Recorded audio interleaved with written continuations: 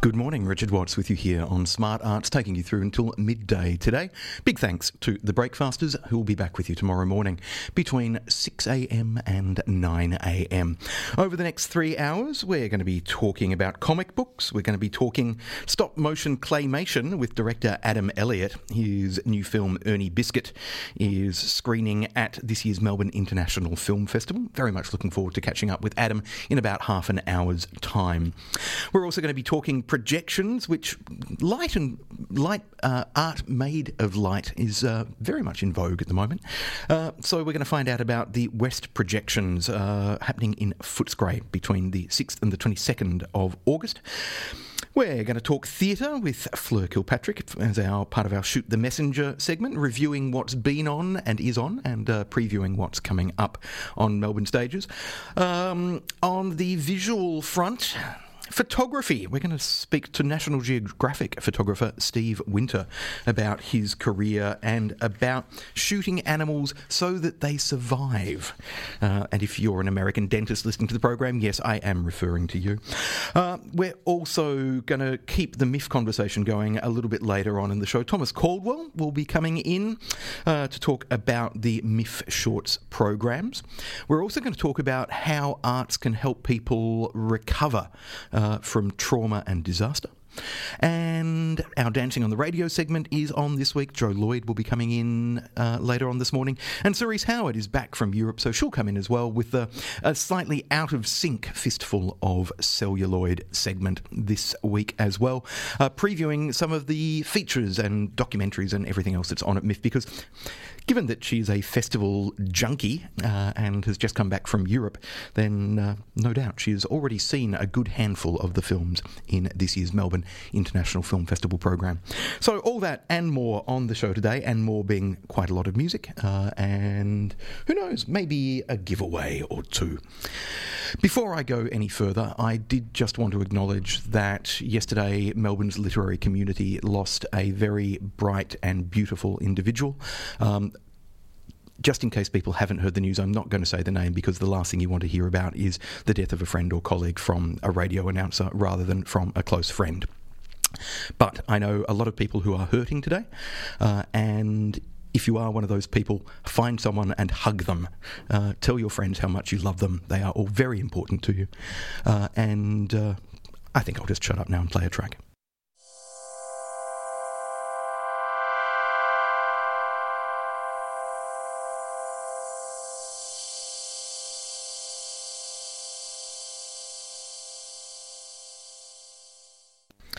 There will be lots to see at the Melbourne International Film Festival, as you've just heard. And speaking of MIF, as I said, a couple of MIF-related interviews on the show today. Local animator Adam Elliott coming in for an interview in about 15 minutes' time.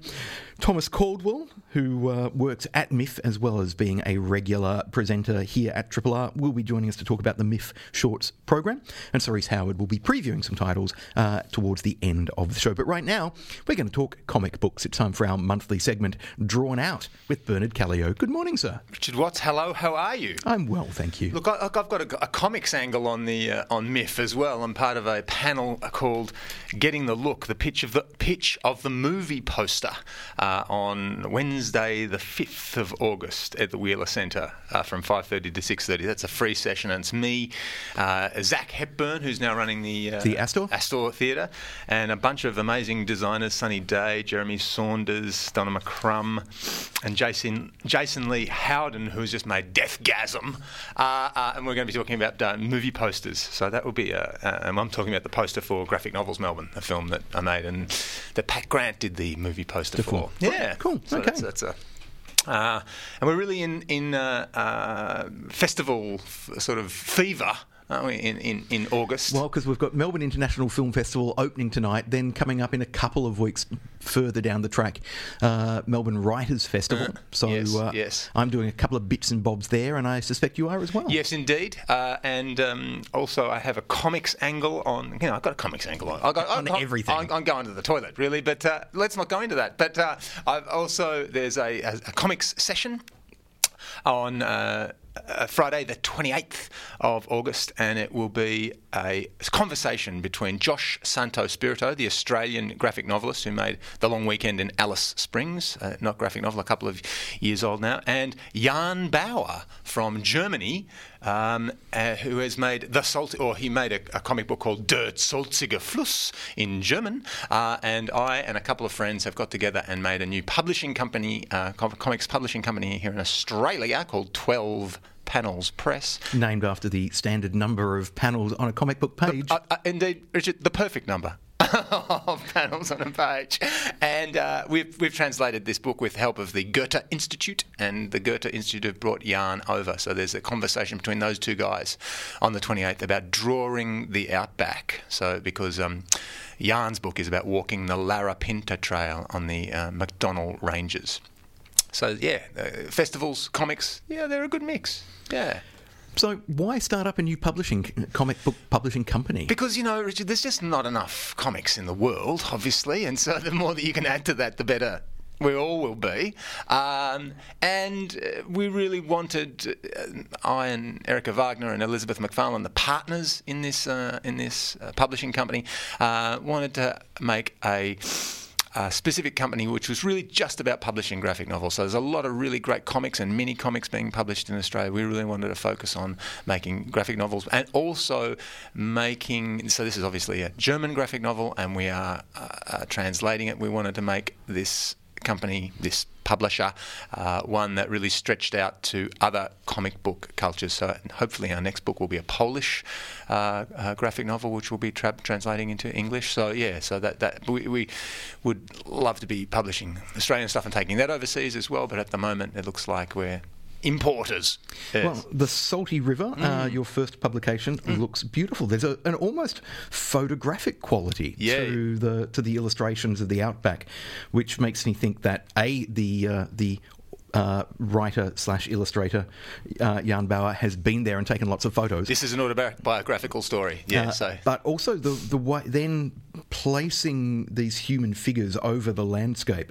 It's not as if he's taken photos and then just literally drawn people on. He's reproduced the landscape with a beautiful kind of beautiful inking with the folds and features of the ranges and the grasslands and the quality of the light. So and then the human figures are simpler in the way they're drawn. They're kind of with slightly more, I guess, cartoonish features, big round black eyes and sharp noses and so forth, but a beautiful juxtaposition visually. Yeah, well, in the comic book theorist Scott McCloud's language, that would be he'd talk about one set of lines to see, another set of lines to be. So there's that sense that you identify more readily with a simplified. So think of Tintin, for example. He's Tintin's almost a cipher. He's such a simply drawn character. So there's this idea that comics take advantage of that and invite you into identification with a character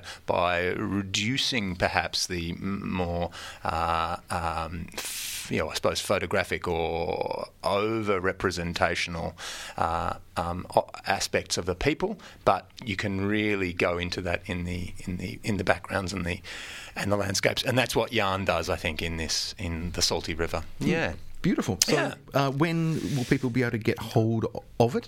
Yeah, we'll have a launch on the 27th of August. So that's the night before the talk at the Melbourne Writers Festival, which is on the 28th. Drawing the Outback, Josh Santo-Spirito and Jan Bauer. So, speaking of global comics, let's talk about Comics: A Global History, 1968 to the present. Mazur and Dana are the writers, producers of this. This is massive. It's a massive tome. It's from is it Thames and Hudson? Thames and Hudson. Thames and Hudson are the publishers. I think it came out last year, and it's called Comics: A Global History, 1968 to the present. So they're not trying to cover the entire comic book history, but just the last 5 decades in which the underground comics happened, in which the mainstreaming of comics happened post Alan Moore's Watchmen and Batman. Richard Watson. Look at him, folks. He could do this segment by himself. but also very, very brilliantly, this book, and it's perfect, certainly perfect for me. What it does is it situates the American change, and certainly 1968 really, as you say, places it squarely in the revolution in comics. Really, they place it with the Robert Crumb Underground's the return or the arrival of the personal in comic book form.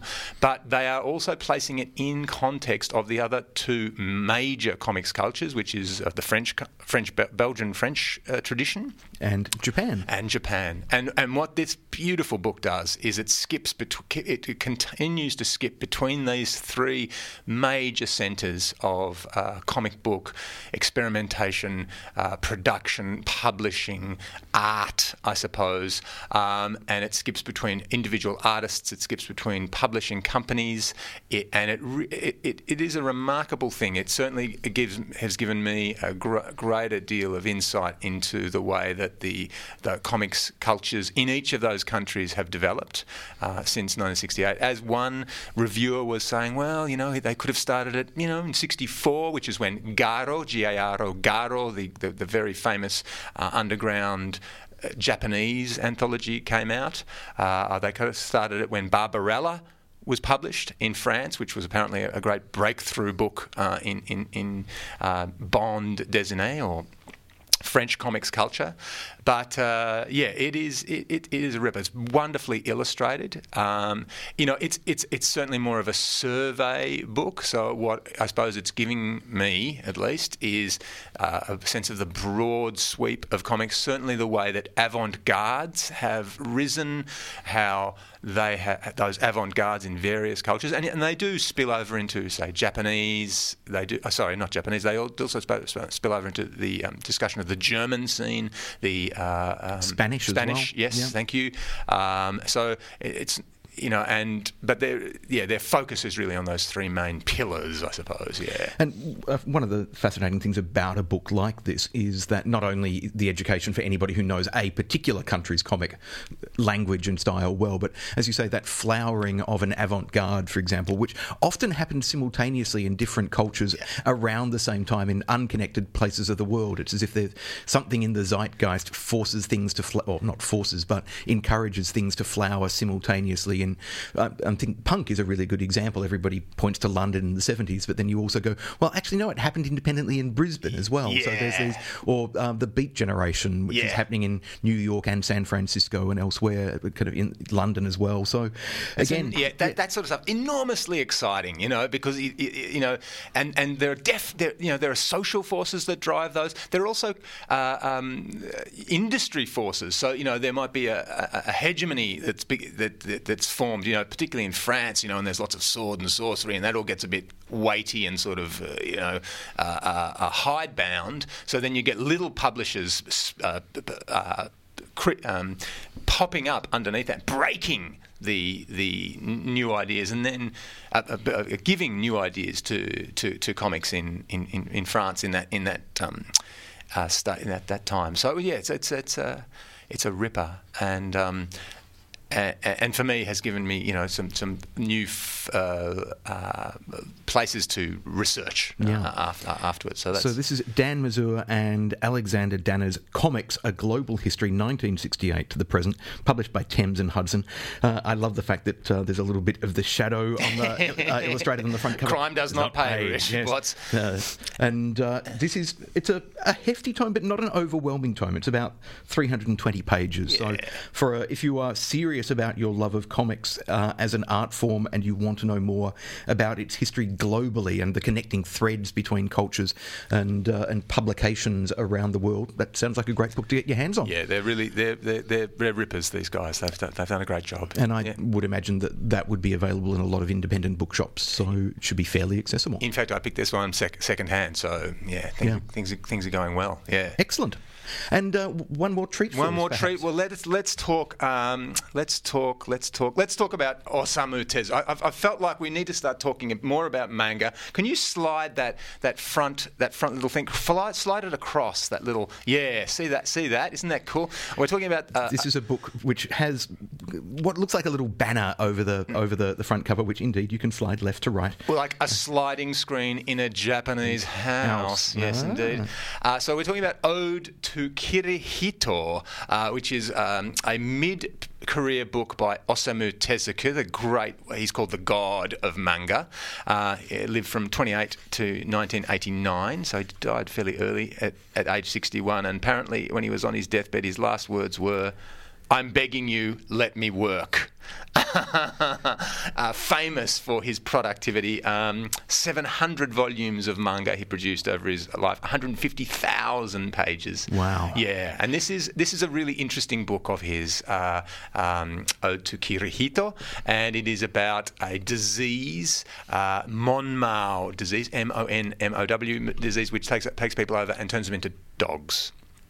Explaining the front cover that Richard and I have been talking about, which when you slide this banner across, it's a man, and then you slide it across the other side, and it's that man transformed into the dog. And it's a time, and it ties into our earlier discussion, because at this time in Tezuka's career, who's really credited with really shaping and giving a form to post-war manga in Japan.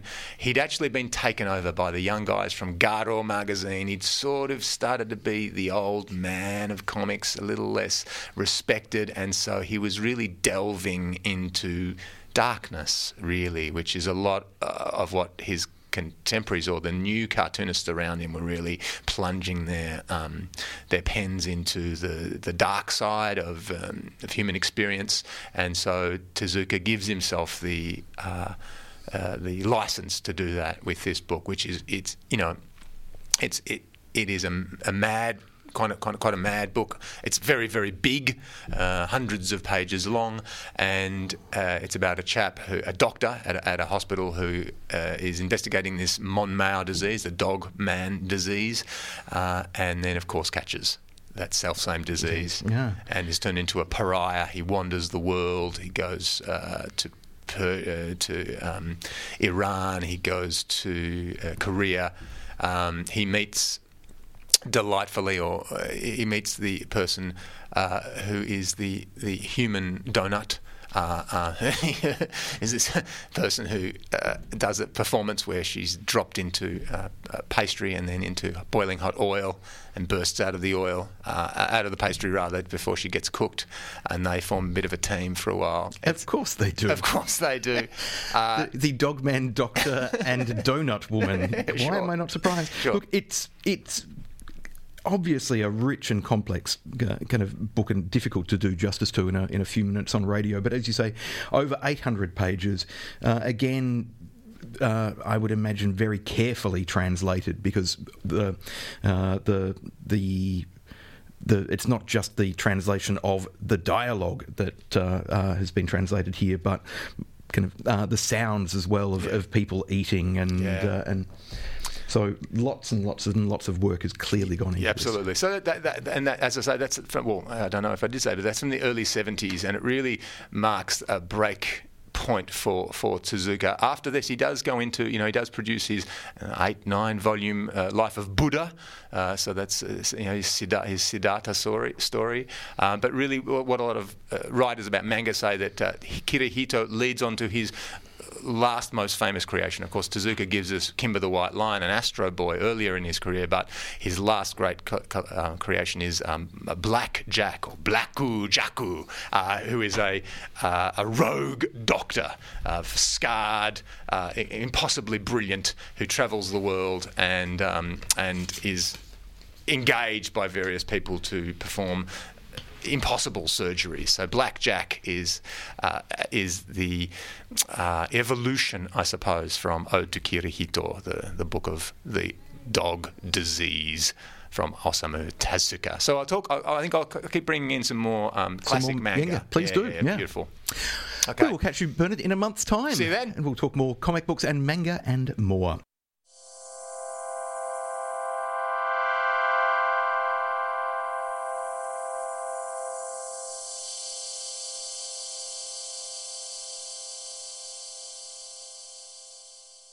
Just before those announcements, we heard of Monsters and Men, as I said, their track Wolves Without Teeth from the album Beneath the Skin. My next guest has just joined me in the studio. Adam Elliott is an award-winning filmmaker who works in traditional claymation techniques. You may know him from such films as Harvey Crumpet or Mary and Max. His new film is called Ernie Biscuit and is screening at this year's Melbourne International Film Festival, accompanying Lally Katz's Stories I Want to Tell You in Person. It's the story of a deaf Parisian taxidermist whose life changes when a dead pigeon arrives on his door. It's a very, very Adam Elliott kind of film. Adam, good morning. Good morning, Richard. So you, as I said, you work in very traditional stop-motion technique, claymation. You make your sets, you kind of hand move and animate everything.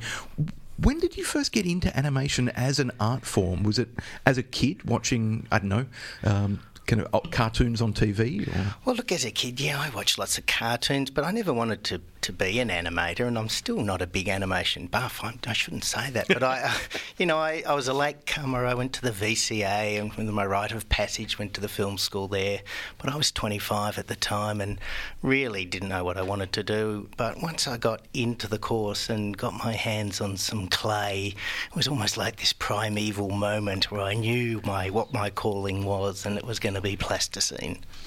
Now, I had the pleasure of previewing Ernie Biscuit last night and watching it instantly. It's so obviously an Adam Elliott film. There's everything slightly wonky and askew.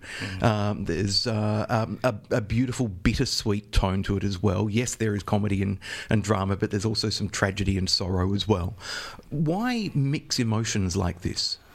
Well, look, it's really simple. When I was at film school, there was a lot of animation being made that was what I call colour and movement, and the subject matter wasn't terribly challenging. It was mostly geared towards children. It was very one-dimensional, and I just wanted something more. I wanted something with a bit more depth, and I wanted to be challenged. And I thought, well, the only way I'm going to see these films is to make them myself. And that whole thing that life is comedy, tragedy, it is bittersweet, and really these little blobs of clay, it is hard to get the audience to suspend their disbelief when they're looking at claymation, but my aim is to make these little blobs of clay come to life, and so if one of these characters dies, you really are moved, and that's a hard thing to do, but I think it is easier when you do combine comedy and tragedy, because that's what our real lives are like, How long did it take to make Ernie Biscuit? It's a 20-minute film, and I would guess that each, 5 seconds of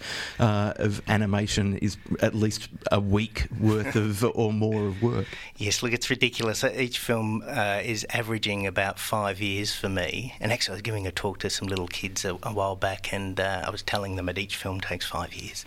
And I said, any questions? And this little boy put up in his hand and he said, Mr. Elliott, if it takes you 5 years to make each film, I've worked out you've only got 4 left.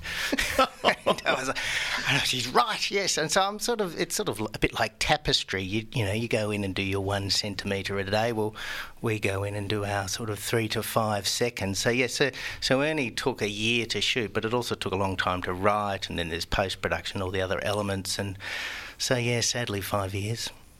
Well, sadly, but that is a long time to focus and invest in one project. But it also then means that, clearly for me, certainly watching the film, that you can see that attention to detail and that focus invested in the film, whether it's kind of a pile of dim sims and Chico rolls, for example, individually made, or the cityscape of Paris and the rooftops and the Eiffel Tower and so forth. There's so much detail in every frame. Well, look, my mum said good things take time, and it's quality, not quantity. So, and actually making the film is quite meditative and cathartic in a way, because particularly with this film, which I did do everything, I was a megalomaniac on this one, and you are most of the time alone. You're in the dark. You've just got your blob of clay there, and you do get into this zone. A lot of artists talk about that zone, but particularly when you're using your hands and you're sculpting something and you're not in front of a computer screen, you have to enjoy the process with animation. The end result, of course, is important, but as I've gotten older and now that I'm in my 40s, I'm really trying to enjoy each day as it goes, You just said that you became a megalomaniac with this and did everything yourself. Is that because on your previous film, your feature, Mary and Max, you had to employ a team? So was this a case to kind of like, I don't know, turn back the clock a little bit? Or? A little bit. I really wanted to get back to basics. Ernie was originally going to be a feature, but it was too ambitious and too expensive. And I've turned every script I've written into a film. So I thought, right, well, I'll turn it into a short. And, you know, directing a feature film, I think we had over 120 people on Mary Max, and, you know, I was the conductor of the orchestra, but I realised by the end of the project I really just wanted to be the guy down the back playing the triangle. You know, it's really missing the hands-on element. So yeah, I'm glad I did it. And there's this whole perception that, you know, with shorts you've just got to do a short, then you know, move to a feature, and you know, shorts are an art form in their own right. Just like short story writing. Absolutely. Yeah. They're not necessarily a stepping stone to a feature. And I think in many ways, you know, making a short is harder because it's knowing what to take out, not put in, you know. So you have to be very succinct and you have to distill your ideas. And to develop a character over such a short period of time is really hard. Now, a lot of people, if they think short film, they're probably thinking 5 minutes, 6 minutes. This is a 20-minute film. So which for a short is that unusually long? Well, programmers hate me because I keep delivering these long shorts. But look, you know, again, quality, not quantity, and it is hard, as I said, to develop a story in 5-10 minutes. But with this film too, it was my money too, so I had no investors telling me how long it should be, and I sort of let the characters tell me how long their story's going to be. But it's weird. Shorts are getting shorter and features are getting longer. I don't know why. Now, I wanted to ask about the subject matter. As I said, it's about a deaf Parisian taxidermist. All of your films, which I've seen previously, and I'm pretty sure I've seen all of them, have had an autobiographical element, for example. Yes. Whether it be the story of a relative that you're fictionalised, or in Mary and Max, drawing on an old pen-friend relationship that you had when you were young. Does that autobiographical aspect, is that also reflected in Ernie Biscuit? Because you're not a taxidermist, you're not deaf, you're not Parisian. Certainly not. No, well, look, I think my characters, after doing this for 20 years and not having proper therapy, I've realised that yes, these characters are extensions of myself, but I don't let the truth get in the way of a good story. And look, I think all my characters are essentially archetypal underdogs. You know, they're all not necessarily disabled. I don't use that word. I sort of prefer to see them as imperfect characters, but we are all imperfect, and my aim is to get the audience to empathise with these blobs and hopefully either see a bit of themselves, somebody they know. I mean, of course, you know, I want the audience to laugh, and with this film too, there was a lot of pressure on me to not kill the protagonist. And pressure from whom? Oh, the world. You know, I think my films are formulaic and they're getting a little bit predictable. So, you know, each one's getting harder to make. And so with this one, this is what I'm calling my fluff piece. It's a bit lighter, it's a bit more accessible, and the body count. Oh, there's still a few deaths, but the body count's quite low. One of the things that I also found fascinating about it is just a sense of hope that it has. Yes. That kind of, you do awful, as you've just said, you often kill your characters. You do nasty things to them. I mean, where people get struck by lightning, or yes. kind of there's a testicle. Yeah, or I don't know, just feel betrayed by yes. the people closest to them. Yes. But so here certainly there is a sense of hope, of love, and there's also an unusual friendship with a duck. Yes, well, I've always wanted a duck, you know, like Mr. Lunig. He has a lot of ducks in his cartoons. But I look, there's always a sidekick, and again, I wanted to make this film a bit lighter. But look, the duck doesn't quite escape. There's a bit of a twist with the duck, and the duck loses a percentage of itself. It's a cruel, cruel world. Adam Elliott's Ernie Biscuit is screening on Tuesday the 4th of August and Sunday the 16th of August, 6:30pm on the Tuesday, 11am on Sunday the 16th, as part of the Melbourne International Film Festival. As I said, it's been paired with Lally Katz's Stories I Want to Tell You in Person, which is a filmed adaptation of Lally's monologue, which she has performed around the country. MIF itself running from the 30th of July to the 16th of August. Now, Adam, I know know that Ernie Biscuit had previously screened at Sydney, Yep. And a couple of other festivals as well. It's doing Edinburgh International Film Festival and a few others. What's the response been? Oh, look, it's great. And as I said, it's a hard film to program because it's long. But I think, look, I'm worried I'm getting into a lot of these festivals based on my reputation, and I would prefer the film get in based on its own merit. But look, it's been great. I try and make all my films universal too. So, we just came back from Annecy in France, and they really liked it. So, yeah, it's actually Argentina is really taking a liking to it. I'm not sure why that is, but you never know.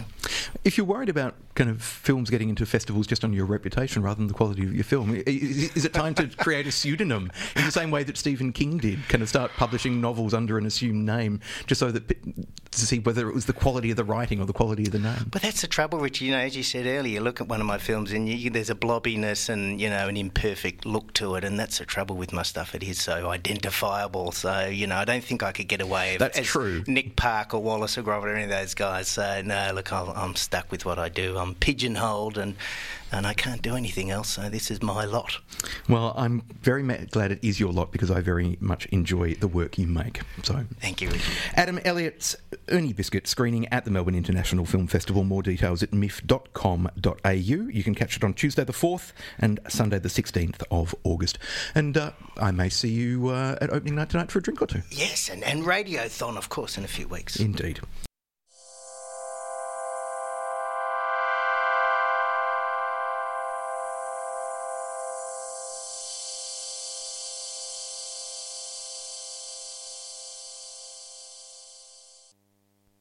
You're tuned to Triple R. Just before those announcements, we heard Michelangelo and the title track of his album City of Dreams. Now, it's time for us to move on to our next conversation, which I guess in some ways taps into the fact that it's been the official year of light in 2015. Every year you have a different year. You have the year of the child, you have the year of the ocean, you have the year of whales. I don't know, maybe there has been, I'm not sure. I'm making that up. It is the International Year of Light, so there's been a lot of light-themed events. But those events have been tapping into a trend that's been going on for a while, the notion of projections in public space and transforming the way we look at the world by casting projections up onto walls. Happening in and around Footscray soon is an event called West Projections 2015, and joining us to tell us more about the opportunity to wander around, look at work, we have the organiser of the event, Chantal Winter. Chantal, welcome to Triple R. Thanks, Richard. So tell us, why projections? What is it about projections as an art form that intrigues you so much?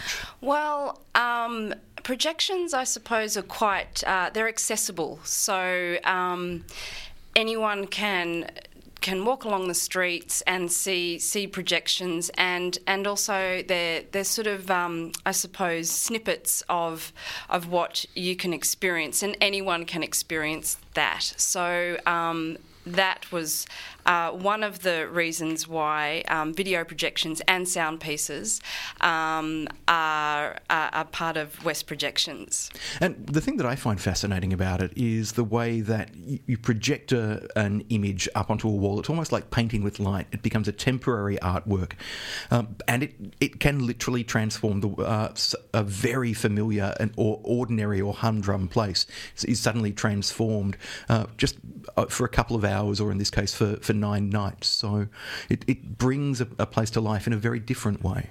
That's right. And Footscray's it's quite a bustling place during the day, and then you find in the evenings it is known for all the restaurants, and people are going in and out of restaurants, but on the streets it's actually quite quiet. So this is one way of transforming the streets, and in unusual places too, where you may not necessarily wander through because there are no restaurants. So it's another way of exploring Footscray in a sort of unique and interesting way through projections. And speaking of restaurants and food, the theme for the artists participating in West Projections 2015 is food.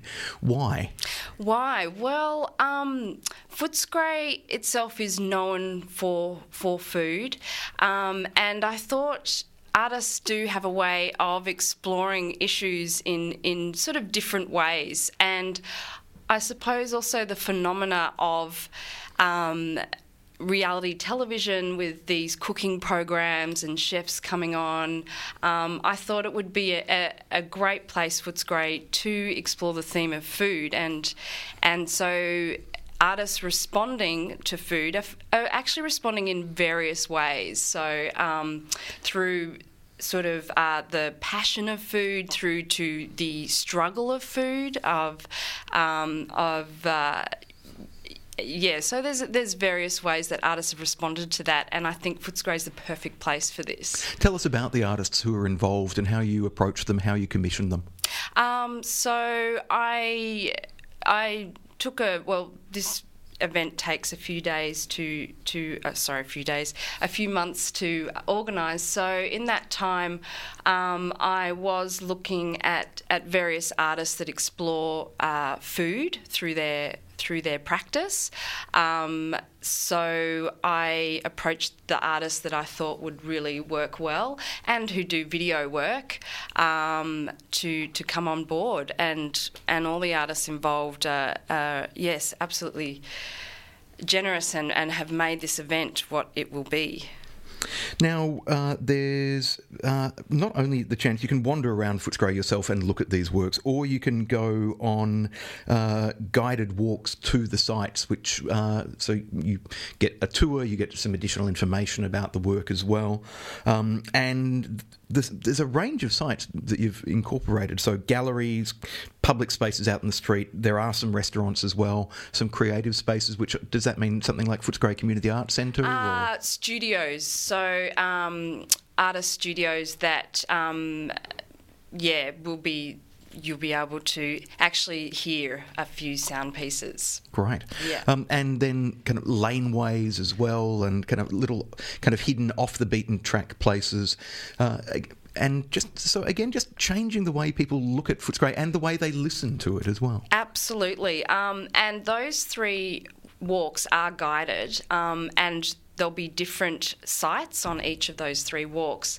And luckily, we also have performances occurring on each of those walks that are part of the projection. So it's an absolutely different way of seeing Footscray, and incorporating sound and projection. But the walks will be quite the highlight, but people can independently walk themselves. Now, these events are free, but for the walks you do need to book. Yes, limited spots. So, yeah. Yeah, so if you would like to book for one of the walking tours, which are happening on the 8th, the 15th and the 22nd of August after 6 p.m, then you can go to Winter Projects, that's winter with a Y, winterprojects.com, and West Projections 2015 itself, happening for 9 nights over the 6th to the 22nd of August. So if you go to Winter Project, you can get some details of specifically of the different night walks that are happening. You can find out details of some of the sites that are involved, some of the artists that are involved, and more. So Winter with a Y, winterprojects.com. So what next? Given that this is obviously a project that's just happening in August next month, what else have Winter Projects got up their sleeve? Well, actually in September, October, November will be another series of walks along the Maribyrnong River, which will explore 3 sites. 3 artists will explore 3 sites. So that's the next event. It's part of River of Lives, and more information will be available on the website. So that's the next series of walks. We'll have to keep our eye on that website, and I'll let people know about that project as we get more information. So, but right now, as I said, you can check out West Projections 2015, 9 nights over the 6th to the 22nd of August, and the guided night walks are happening on the 8th, the 15th and the 22nd of August after 6 p.m. Those are free. Bookings are essential. Winterprojects.com. Chantel Winter, thank you very much for joining us. Thanks for having me, Richard.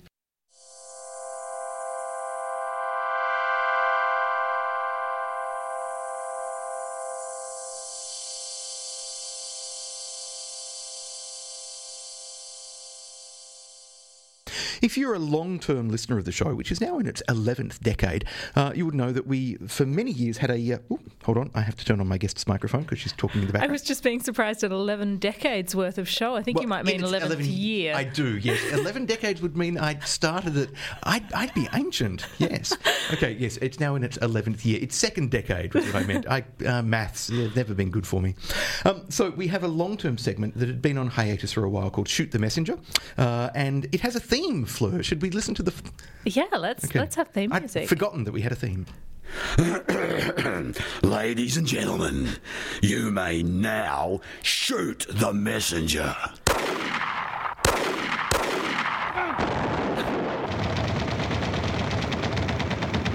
It's a little violent. I don't know how to follow that. Oh, my goodness. I'd forgotten it was quite so violent. So anyway, Fleur Kilpatrick joins us. Fleur is a writer, commentator, theatre maker, blogger and podcaster, and joins us on a fortnightly basis now to talk about what's been seen on Melbourne stages and what's coming up in terms of theatre and performance. So good morning. Good morning. I'm still recovering, though, from that intro. Well, recovering is generally a good word for it because you've got a lot on your plate at the moment because, as I said, you are a theatre maker. Yes. So you've got a show of your own coming up at TheatreWorks as part of the Flight Festival of New Writing. I do. So it's quite nice at the moment, actually. I'm a bit redundant as the playwright this week, so that's good. They're in production week, and it's rare and lovely for me to be the useless one, so that's nice. But that previews tomorrow and then opens Saturday night. That's called Yours the Face as part of Flight, so I'm really looking forward to that. This one's had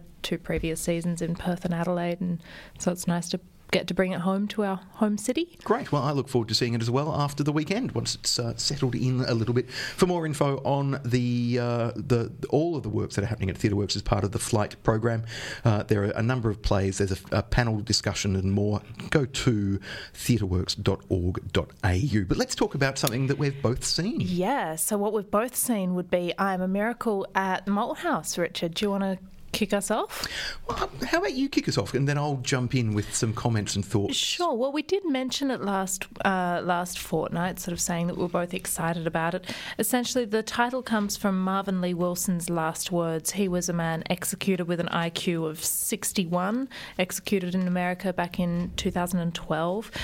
And so Declan Green has, instead of just focused on that, has sort of looked at this range of injustices across multiple centuries, and at the concept of injustice, and at things that are so, when things get so dark and problematic and messy that they almost need a divine intervention, they need a miracle to come along, I think is the main way to tie together these 3 very different stories that he has within his work, beautifully performed by Bert Labonte and Melita Juris. Is that how you say her last name, Richard?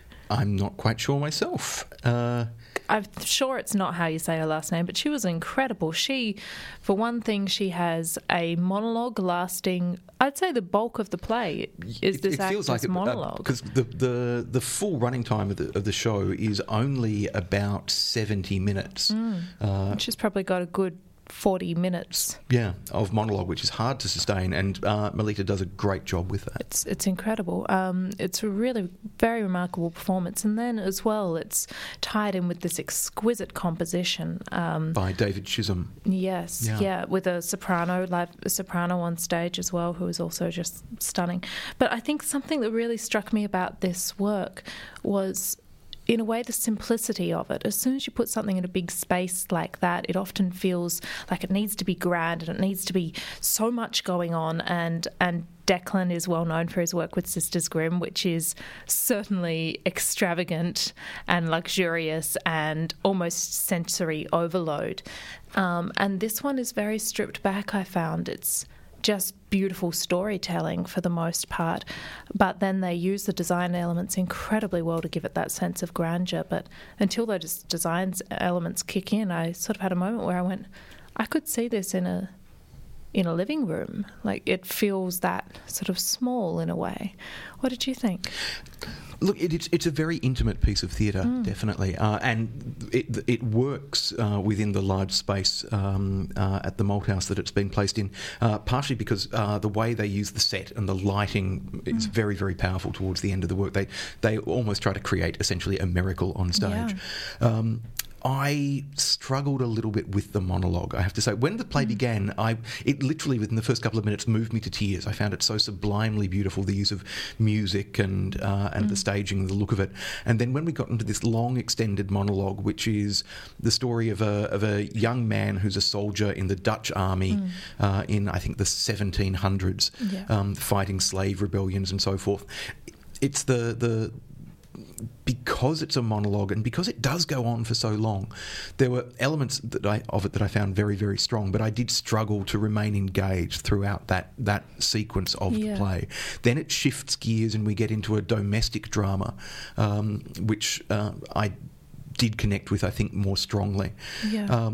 But overall, nonetheless, I still walked away from I Am a Miracle deeply moved and engaged by the work. I think the narrative threads do tie together well, but as I said, I did struggle within the monologue. I struggled with some elements of the production as well. I mean, for one thing, it left me very shaken from very early on. I was quite shaken and stayed that way the whole time. It's very unrelenting in its bleakness, which is unusual for Declan, and I don't want to hold one artist up and say, like, you've been very funny in the past, so I expect some jokes. Well, but Pompeii LA is very bleak, Moth is very bleak as well, so he's certainly not afraid to... No, not afraid to be dark at all, but I've always found a sort of subversive dark humour somewhere in there as well, which I missed a little bit this time. But then that's unfair of me to say that you're expecting that I'm expecting something. Yeah. But I found I just wanted some form of relief somehow. But that does not in any way mean that I'm saying don't go and see it. I think it's, Richard and I have both seen a ridiculous amount of theatre this fortnight, and it's still one of our top picks by a long way. We still, I think, really both support this playwright and think his work is incredible, and his collaboration with Matt Lutton gives such visual power to Declan's words. And the fact that Matt is not only then collaborating with Declan now, but he's also forging an ongoing collaboration with David Chisholm, who scored and composed the previous work, The Bloody Chamber, which was a beautiful, beautiful production as well. The adaptation of The Tale of Bluebeard. Angela Carter's? Angela Carter's short story, So, I mean, David's composition in this is beautiful. Absolutely. And visually, there's something about the somewhat abstract nature of Matt's stagecraft that I find really fascinating as well. The way he opens up space and isn't afraid to have small moments in a large space at a large scale. So it's certainly a compelling and intriguing work, even though, as we've both said, we did struggle a little bit with some of it. So, but beautiful performances throughout. I had Bert Labonte and Matt Lutton on the show. I think it was just last week, and I commented to Bert that he is, I think, often more considered as a comic actor. There's a lightness and a levity to a lot of his work, and in this, as I said, within the first couple of minutes I'd been moved to tears, and he moved me to tears again towards the end of the work. So Bert is an incredible actor, and I knew him initially as not a comic actor at all, and so when I see him do comedy, I'm always like, oh, that's right, you are so funny. I think to see Bert any time on stage is an absolute delight, as with Melita is truly remarkable performance. And Hannah Lee Crisp, we should acknowledge as well, who's the soprano in the piece. So this is a piece about redemption, about guilt, about tragedy, and injustice, I think. And injustice, and forgetting. The fact that we can forget injustice and push it aside, or we can forget connections and relationships. It's a really intriguing piece. It's, as I said in the show last week, it's not for people who want a traditional 3-act narrative and a comfortable and safe night at the theatre. But if you're after something more abstract, then I Am a Miracle. And more demanding as well. Yes. Yeah, I Am a Miracle at The Malthouse is on until the 9th of August in the Merlin Theatre. Runs for 75 minutes. You can book at malthousetheatre.com.au. Well, the second show I wanted to talk about, you haven't got to see yet, but you've had a bit of a chat with some of the people. But it's over at Red Stitch. It's Dead Centre and Seawall. They're sort of a double bill. I'm not quite sure how best to describe this, because Seawall was an existing text written by Simon Stevens, and then it's a very short play. It's only about 25-30 minutes. And so Red Stitch, knowing that they couldn't just put on that by itself, approached Tom Holloway and asked if he would write an accompanying piece. And they didn't give him any parameters. They didn't say write something that is, he could have written a 50-minute long story totally of his own, but instead he's written sort of a postscript to the work, although it's performed before it. Now, again, I'll stress that Richard and I don't have any shows that we have to talk about. We both see a stupid amount of theatre, and so that this show is I want to stress that this show is one of my top picks for this fortnight, where I've seen so much work. I think the actors do a remarkable job, and really importantly, I think Simon Stevens' Seawall is just one of the most perfect pieces of storytelling I've ever encountered, and that's why Tom Holloway's part didn't work for me, because it was so perfect that it didn't need the additional narrative that was added on top of me.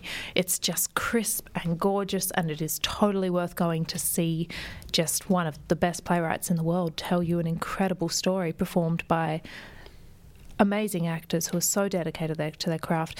The visual imagery that Julian Merrick, the director, creates is just beautiful throughout. I cannot fault this production, except to say that I'm not quite that I feel like Tom did himself a bit of an injustice by putting his own work, by trying to craft something to go with a work that did not need anything to go with it. A challenge, I guess, for Red Stitch, though, if you're going to put on Seawall, because, as you say, it's a solo work and it's a short work of theatre. Yeah. Putting it on by itself would be problematic. Do you then put on another work by Simon Stevens afterwards? Yeah. So it presents a programming challenge. It does, and I'm really glad that Red Stitch have tried this approach to tackle it. I mean, I'm so glad that I got to see Seawall, and if what they had to do to enable me to see it was to do this, then wonderful. And I love that they are looking at and approaching and commissioning new work to accompany it, instead of just going, well, let's bung in another one-hander. I love that they've gone, let's create something new. I'm just not sure that how the playwright tackled that commission was either of benefit to, either made him look good or made the other accompanying work look good. Okay. But take that all with a grain of salt, still knowing that it was one of my favourite things I saw this fortnight, still knowing that both actors are remarkable, still knowing that the writing of both halves is absolutely stunning, but one half might do a little bit more than the other. So this is Dead Centre by Tom Holloway, Seawall by Simon Stevens, on at Red Stitch, starring Rosie Lockhart and Ben Prendergast, two actors each in a one-person play. And for more info, go to redstitch.net if you would like to book. Yeah, and so then I guess we'll just finish off with some recommendations for the coming fortnight. Oh, actually, no, I do want to make mention as well before we do that, just of... A bit of a shout-out to TBC Theatre? Yeah, a bit of a shout-out to TBC Theatre. Their show, Made in China, is closed now, but both Richard and I saw it and thought that they did just a fantastic job of that text, Made in China, by, playwright whose name has suddenly gone out of my head, and I know Same guy him. who wrote Howie the Rookie, I can tell you that much. Yeah, but at any rate... look, an Irish kung fu gangster drama, it's really difficult to do physical violence on stage. My one main criticism of this work was that because of the way they'd set up the space, with the audience sitting on essentially kind of two sides of a square and the actors performing the other two sides of a square, it meant that the sight lines for the acts of violence, depending on where you sat, it either either looked convincing with punches seeming like they were connecting, or if you were sitting where I was sitting, people swinging baseball bats about 3 or 4 feet away from someone's head, which made it suffer a little bit. So the sight lines were a problem. But then it is a challenging space to work with, the Q44 it was Theatre. a very interesting space. It's a converted lounge room. I loved the fact that where I was sitting, I could there was a window next to me and I could see trains moving in the background just near Burnley Station. It really added to the urban feel of the work. And I thought their accents were strong, and I thought the performances were pretty convincing for the most part. I thought the chemistry between those 3 actors was really, really remarkable. I thought it was just tight direction and tight, gritty performances from all 3 of them. Really, really a little treat. Although I never need to see that much violence in a night. I was a little bit traumatised, but that's okay. Go ahead, traumatise me if you make theatre that tight. And given that we've given TBC Theatre a shout out, I will just mention that their next production, which will be coming to Good Time Studios, which I think is on Swanson Street in Carlton, is going to be the Melbourne premiere of Tender Napalm, which you can find out more information about that by going to tbctheatre.com. Terrific. And a couple of quick plugs for shows that are coming up. Yeah, so I am pretty excited about Conversations with Gods about their deaths and other matters. That's being written and performed by James McCoy, I think, is how you say his last name. I'm not doing well at last names these days. It's on at 45 Downstairs, and August 12th to 16th. It's 2 programs running, so you sort of have to go 2 nights to get the entire thing. Is how I understand it, or you can just go and see part of it. But what it is, it's sort of building an intimacy with gods of all religion, with Greek, Christian, Hindu, Indigenous gods, as well as many others, about their own mortality and about their fears of losing their identity as progress moves on past them. I think that sounds amazing. I'm really looking forward to that. So what's that called? That's called Conversations with Gods about their deaths and other matters. That sounds at fun. 45 Downstairs. So keep an eye out for that one. I've already heard some positive word of mouth about Stars of Track and Field on at La Mama, which I think only kicked off last night. Yes. Yeah. So that's on until the 9th of August. It's about a Melbourne teenager living in a Greek-Australian family and some of the challenges associated with life as an adolescent in the early 90s in that kind of with some of those cultural influences mixed into the drama as well. So. Yeah.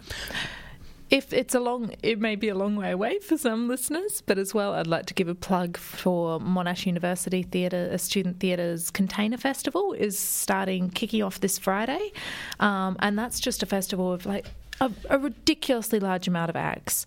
If you just have a look at their website, you'll find there's something like hundreds of different acts being put on in tiny, intimate spaces. It's just a beautiful chance for people to try out things in intimate spaces and give a real diversity of programming a chance up there. So go and check that out if you're anywhere near Clayton. It's actually happening in shipping containers? It's happening in shipping containers, yep. Beautiful shipping containers. It includes people as well like Mama Alto, who is an amazing cabaret star. She'll be up performing there. Some really beautiful, exciting, ridiculous work and a lot of new writing and stuff as well. And if people want to find out more about that, do we know which website they go to? Now, Must does have a website, but I think it's sort of through Monash Uni student, the student union. So you might want to go to the Monash Student Union page, which is msa.monash.edu. Yes, if you go there, you will find all the details for the Container Festival. Yeah, which is running from the 2nd of August. At Monash University Clayton. Oh, lovely. Terrific. Fleur, thanks for joining us. Thanks, Richard. We'll catch you in a foyer somewhere soon, quite sure possibly at TheatreWorks.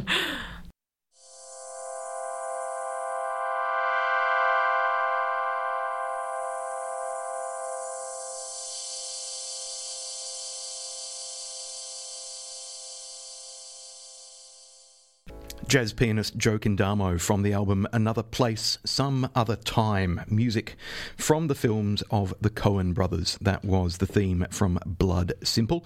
If you want to pick up a copy of that album, it's out through Jazz Head Recordings.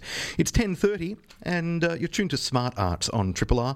My next guest has been attacked by rhinos, stalked by jaguars, charged by a grizzly bear and trapped in quicksand in a tiger reserve.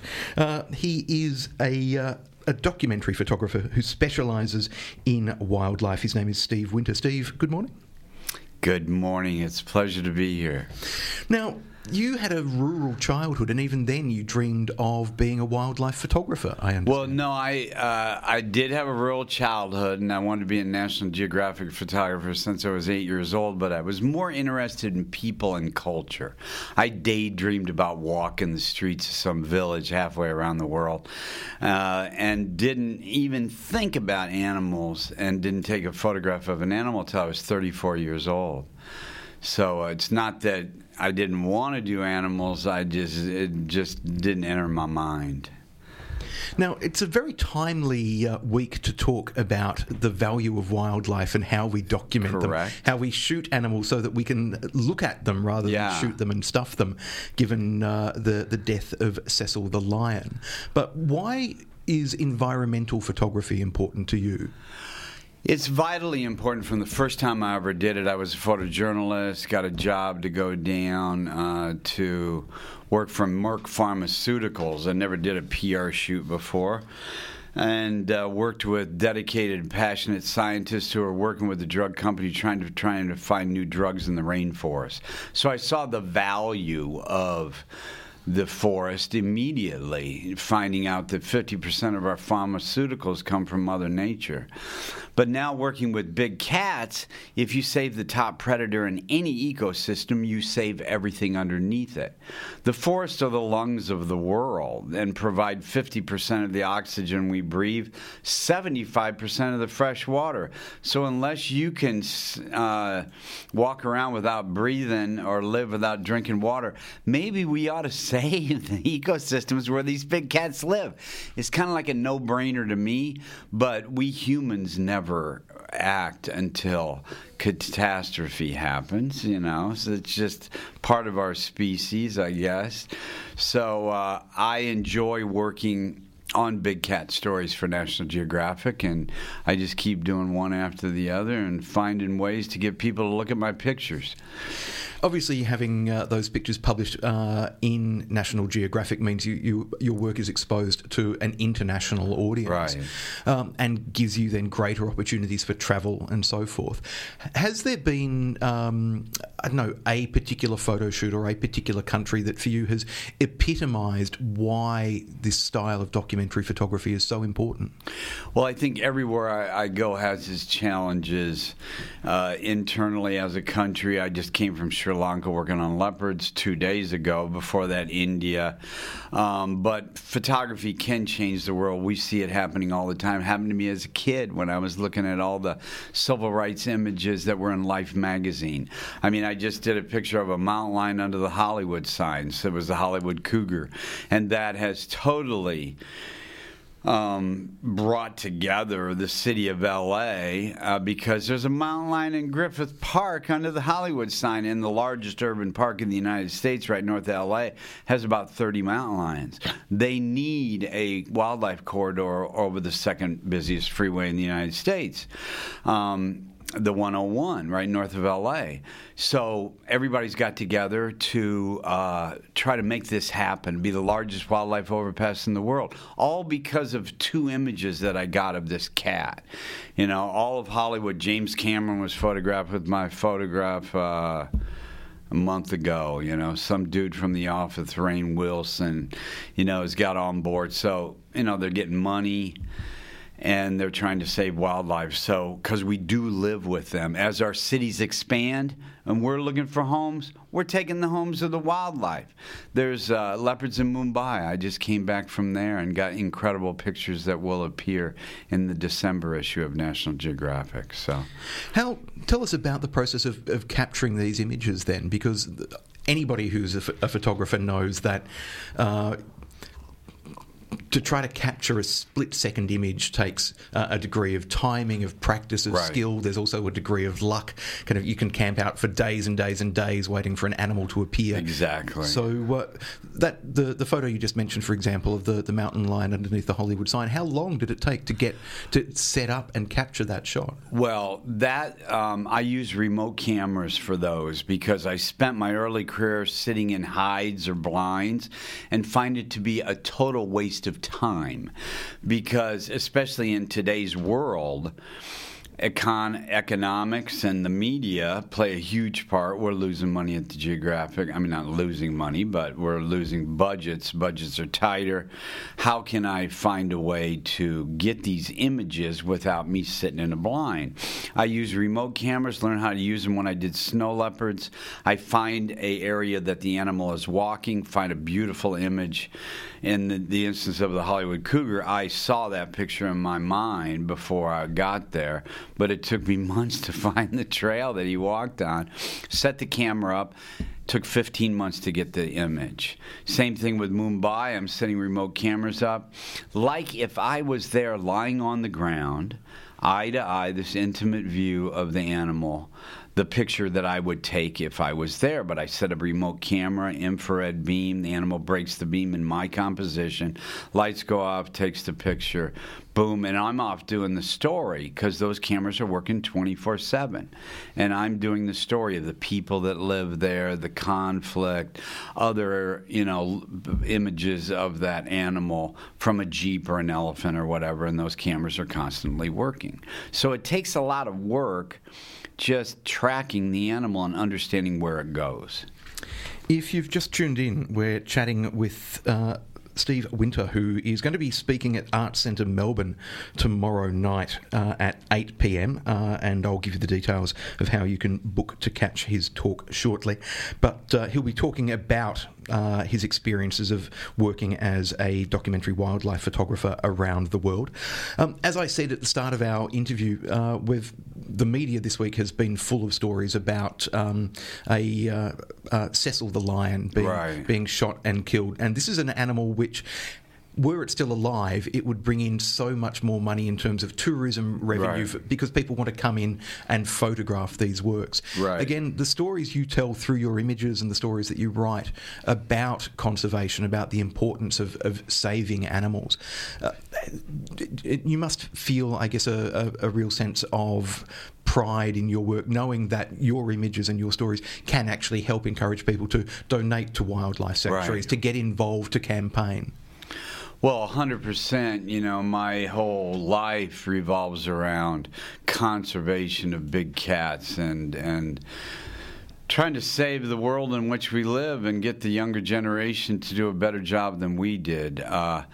As far as big cats go, there's great things you can do to save lions on National Geographic's Big Cat Initiative. It's causeanduproar.org, and we have this new 5 for Big Cats campaign going on, and you can help build a boma to help people in Africa, put their livestock in protected areas so lions don't eat them, In many locations in Africa, they do have small hunting operations, but they're small. 1 or 2 animals are taken out a year, and it's community conservation. What happened with Cecil was totally illegal, disgusting, and this canned hunting that's going on in Africa has a very dark side to it. Now, with the influx of the demand for traditional Chinese medicine and bones and things like that, a lot of these lions come out of farms. They're farming lions, and half the ones that are in those farms are hunted, but the other half have a whole new trade going on, which is in bones and skins, primarily bones, that are shipped to Africa. Shipped to China. And so it's really bad. Cecil was totally illegal. Dragon, I've seen the cat before, 4 years ago when I was there. But as a journalist, I can tell you a lot of information about it. But Cecil was an old cat that should have just walked off into the sunset and died on his own. Now, if people would like to see Steve Winter talking tomorrow night at Arts Centre Melbourne, he's appearing at 8 p.m. at Hamer Hall. You can book by calling 1300 182 183 or online at artscentremelbourne.com.au.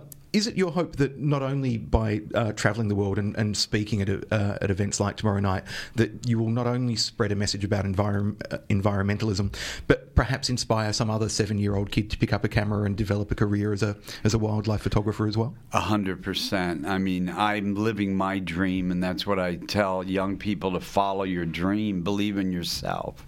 All my assistants end up at National Geographic. I have 3 now. One's 20, one's 22, one's 25, the other's 27. So that's what we need, the next generation to come through and go, you know what? You guys really screwed things up. We're going to do a better job. But it's great. I get to tell my life in the 24 years that I've worked at Geographic on Big Cat. So it's a great presentation tomorrow night. I love it. If you would like to see some of Steve's quite spectacular images, you can go to stevewinterphoto.com.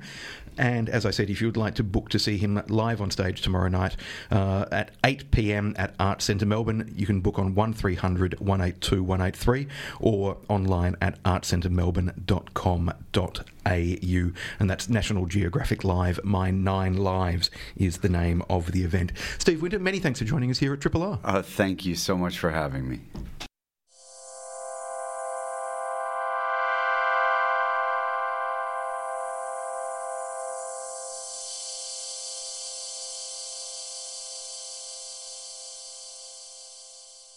Chet Faker, and the name of that track was Solo Sunrise. Sunrise is the name of a very significant film, and this is my awkward attempt at a segue to introducing my next guest, Thomas Caldwell, film fan extraordinaire, Triple R presenter, and programmer of short films at the Melbourne International Film Festival. That's me. Good morning, Richard. How are you, Thomas? Yeah, I'm good. I'm exhausted. But exhausted and really looking forward to sitting in with an audience to finally see all these films that I've sort of been putting together with all my, sort of large panel of people recommending to me. So, yeah, it'd be good. I mean, the film comes alive when there's an audience in a cinema seeing it collectively. And I'm looking forward to that experience. As opposed to watching it on your laptop or kind of at your desk in an office. Yes. Yeah, that's an act out of necessity. But, I'm ready for these films to come alive. How healthy is the state of short filmmaking at the moment, both in Australia and internationally? Look, judging from what I've seen this year, I'd say extremely healthy. Look, I think there's lots of mixed feelings about the value of the short film, and I think they do struggle to get seen. I mean, for a lot of people, making a short is sort of all about announcing your arrival as a filmmaker to try to progress to feature filmmaking, which is fine, and I completely understand that. But making a short film is an art form into itself. It's the difference between, say, writing a novel and writing a short story. You know, a short film needs to deliver all this kind of story information and an emotional satisfaction in a much smaller running time. And I think people are really now starting to harness, I mean, they have been for a long time, but I'm just seeing increasingly people harnessing the art of telling amazing stories within a very short running time. And the big difference is the availability of filmmaking now to almost everybody because of the digital technologies. And I'm seeing a huge diversity of films coming through like never before. I mean, I think in Australia for a long time we got lots of kind of shorts which felt like sketches from comedy shows or it was the Tropfest factor that I used to call it. Yeah, that kind of thing. A lot of similar voices and similar attitudes. I'm now seeing so many more types of films, styles of films coming through, and just really exciting filmmakers coming up to the ranks, both internationally and within Australia. That is by far the best part of my job, when you see something and you think, I haven't seen this before, and this is made by, some 25-year-old, from Brunswick. They all live this side of town, funnily enough, but that's a real thrill. Now, the shorts programs at MIF, there's a range of short films. Some are presented before features or before mid-length films. Yep. So Adam Elliott, who we were talking to on the show earlier, for example, his 20-minute short Ernie Biscuit has been paired with Lally Katz's Stories I Want to Tell You in Person. Yes. But then you've got the dedicated short film packages as well. So you've got documentary shorts, animation shorts, experimental shorts, the WTF shorts. We all know what that stands for. Weird, terrifying, and funny is what that stands for. Oh, really? Not what I was expecting at all. International shorts packages, documentary shorts packages, and the Accelerator program, which is in which short filmmakers are placed into an accelerated learning environment as well as having their films shown. Yeah, they're always very exciting films, the Accelerator films. So the deal behind that is MIF Industry, who is the sort of section of MIF who do the Premiere Fund and a lot of all the 37 Degrees South producer stuff. They also run an intensive 5-day program during the festival where a selection of Australian short filmmakers and a handful of New Zealanders as well, on the strength of the film they've made for MIF, which we've programmed, they then do this intensive course. And it's sort of more the business side of filmmaking. So, yeah, how to get your film out there. How to the idea is that they're people who've reached the top of their game in short filmmaking and they're ready to transition into feature filmmaking. It's a really strong program. Everybody who does it raves about it, and we always have far more people wanting to do it than we have places for. But if you go to the Accelerator films, you're going to see the filmmakers who will be making the really great Australian and New Zealand films in the next 3 or 4 years. And certainly this year you can see, for example, a feature film in the mainstream Australian program of the festival from somebody who did the Accelerator program a few years ago. So, yeah, exactly. Yeah. Yep. So, but look, tell us about some of your favourite shorts that are in the program, if you can remember them, because you probably programmed some of these 3 or 4 months ago. I know, longer. Like some of these are programmed after October, November last year. But look, it's. There's some really distinctive voices came through this year. One thing we really noticed with feature and short filmmaking is the huge influx of films by Indigenous people and also films about Indigenous people. So we've got a lot of really interesting films talking about First Australians. And they're spread out throughout the entire program. At one point, we were thinking about doing an Indigenous shorts program. I had a combination of documentaries, narratives, even an animation, and we thought this could be a cool idea. But I spoke to a few of the filmmakers who said, actually, we'd like to be spread out through the rest of the program, not necessarily be defined this way. And I heard them loud and clear. So we've got some really interesting films like that. There's some really good stuff in documentary this year, actually. I'm really happy with the 2 documentary short programs. Normally we just have the 1, but I expanded it to 2, and that's partly so I could include more of the Australian films. There's a great film from Queensland called Kirrindiri Lost and Alone. It's a film about an Indigenous mother and daughter who live near a place called Skull Hole. This is up near Winton in Queensland. And it's sort of a nice touristy destination, but these women are trying to keep alive the story of a really horrific massacre that happened there. White settlers killing Indigenous people. And it's sort of a film, it's a portrait about these 2 women trying to keep this story alive and make sure people damn well don't forget that this sort of thing happened.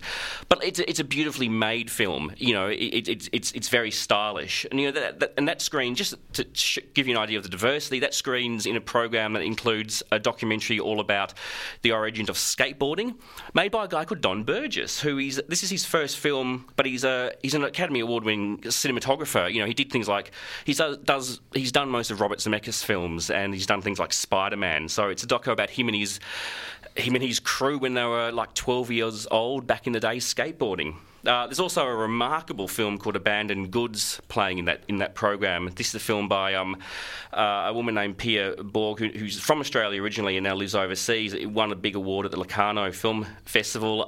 Really striking film about found art from a mental health facility. Yeah, the Outsider Art. Sorry, Outsider Art, not found art. Yeah. I mean, she is an amazing filmmaker. Last year we screened one of her animations. The year before that we screened an experimental film of hers. That one, she's incredible. And this is just taking the form of documentary to sort of new heights. And it also looks at the way art has functioned within mental health facilities over the decades. How at first it wasn't encouraged, and the inmates kind of did this thing on covertly, and then it became part of their therapy. And look, and in the documentary shorts 2 program, there's another sort of diverse collection of films. We've got a really charming film called The Water and the Wall, where the filmmaker, this is a Swiss woman, got in touch with an 11-year-old foster child, a guy called Bradley, and showed him the Dardenne brothers' feature film The Kid with a Bike, which screened at MIF a few years ago.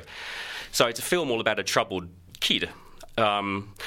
who's separated from his parents, and then she records these foster boys' response to the film, and then she goes to Luc Dardenne, one of the filmmakers, screens that footage for him, and then records Luc Dardenne's response, and they kind of have this filmic discussion. Oh, fantastic. It's really gorgeous.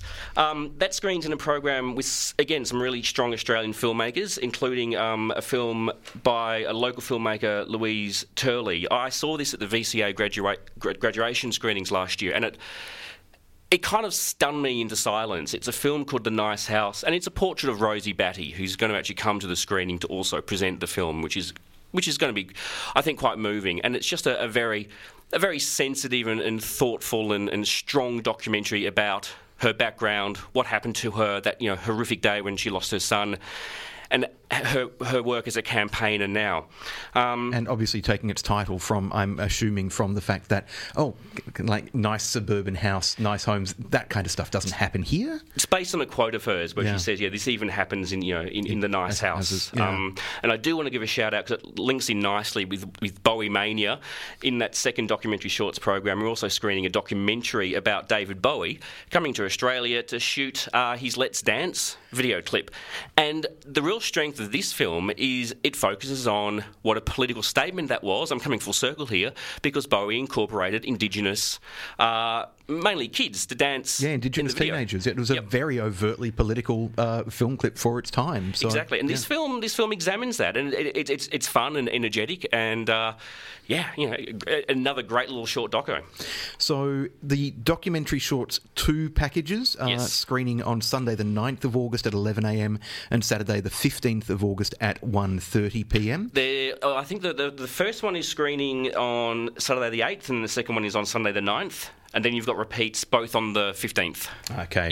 Yep. For more details about all of the shorts packages, including documentary shorts and more, obviously miff.com.au is the website to go to. Let's quickly just chat about any highlights in the animation shorts packages, because it's always fun keeping an eye on what animators are doing, and particularly some of the adventurous storytelling techniques and visual flourishes that people are adapting. Yeah, look, I'm more than happy to give a shout out to a film I've been tracking this film for a couple of years, ever since I heard about it. A film called Teeth, which Richard E. Grant narrates. A really macabre, strange little film about a man who's obsessed with his teeth. He hates them and neglects them, lets them decay and falls out, and then gets very obsessed with how he's going to replace them. That's a wonderful, squeamish little animated film.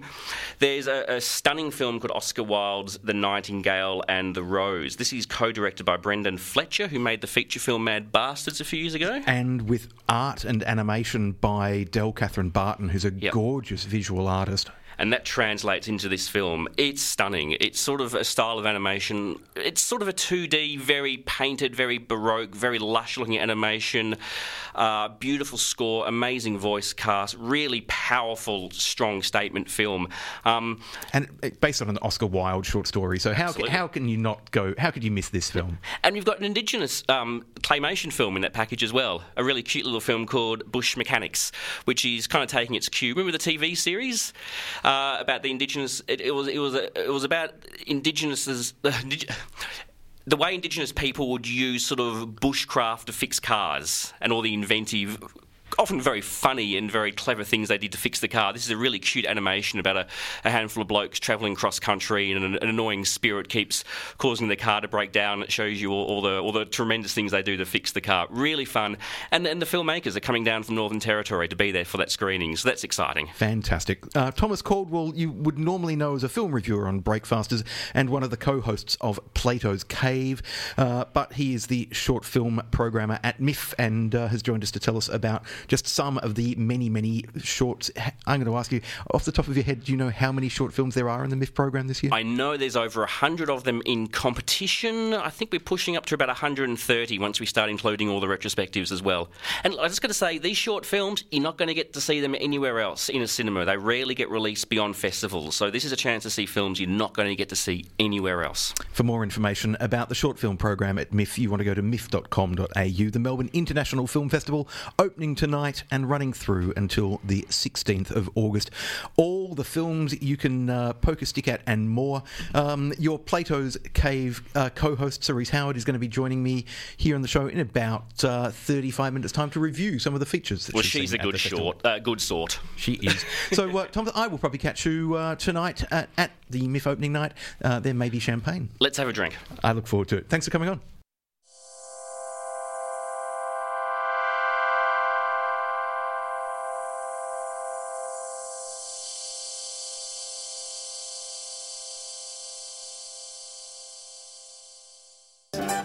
Just before those announcements, we heard a track from the Triple R album of the week by Welsh musician Gweno. The track, I think I'm going to try and pronounce this. I'm trying to, as I recall, a W in Welsh actually has a double O kind of sound, so it could possibly be called Childro, but it probably isn't. I really need to learn Welsh. The album is called Irdith Olaf. That's a Y, pronounced I, D-Y double D, so D-I-T-H sound is a double D, I know that much, and Olaf, so Irdith Olaf. Hopefully. If anybody out there speaks Welsh, feel free to send me a tweet at Richard the Watts on Twitter and tell me how I've just hideously mispronounced all of that.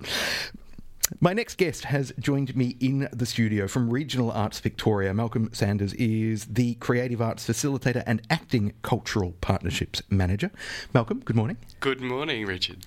Now, you're here to talk to us about an event being presented in partnership, I believe, with Red Cross and the Creative Recovery Network.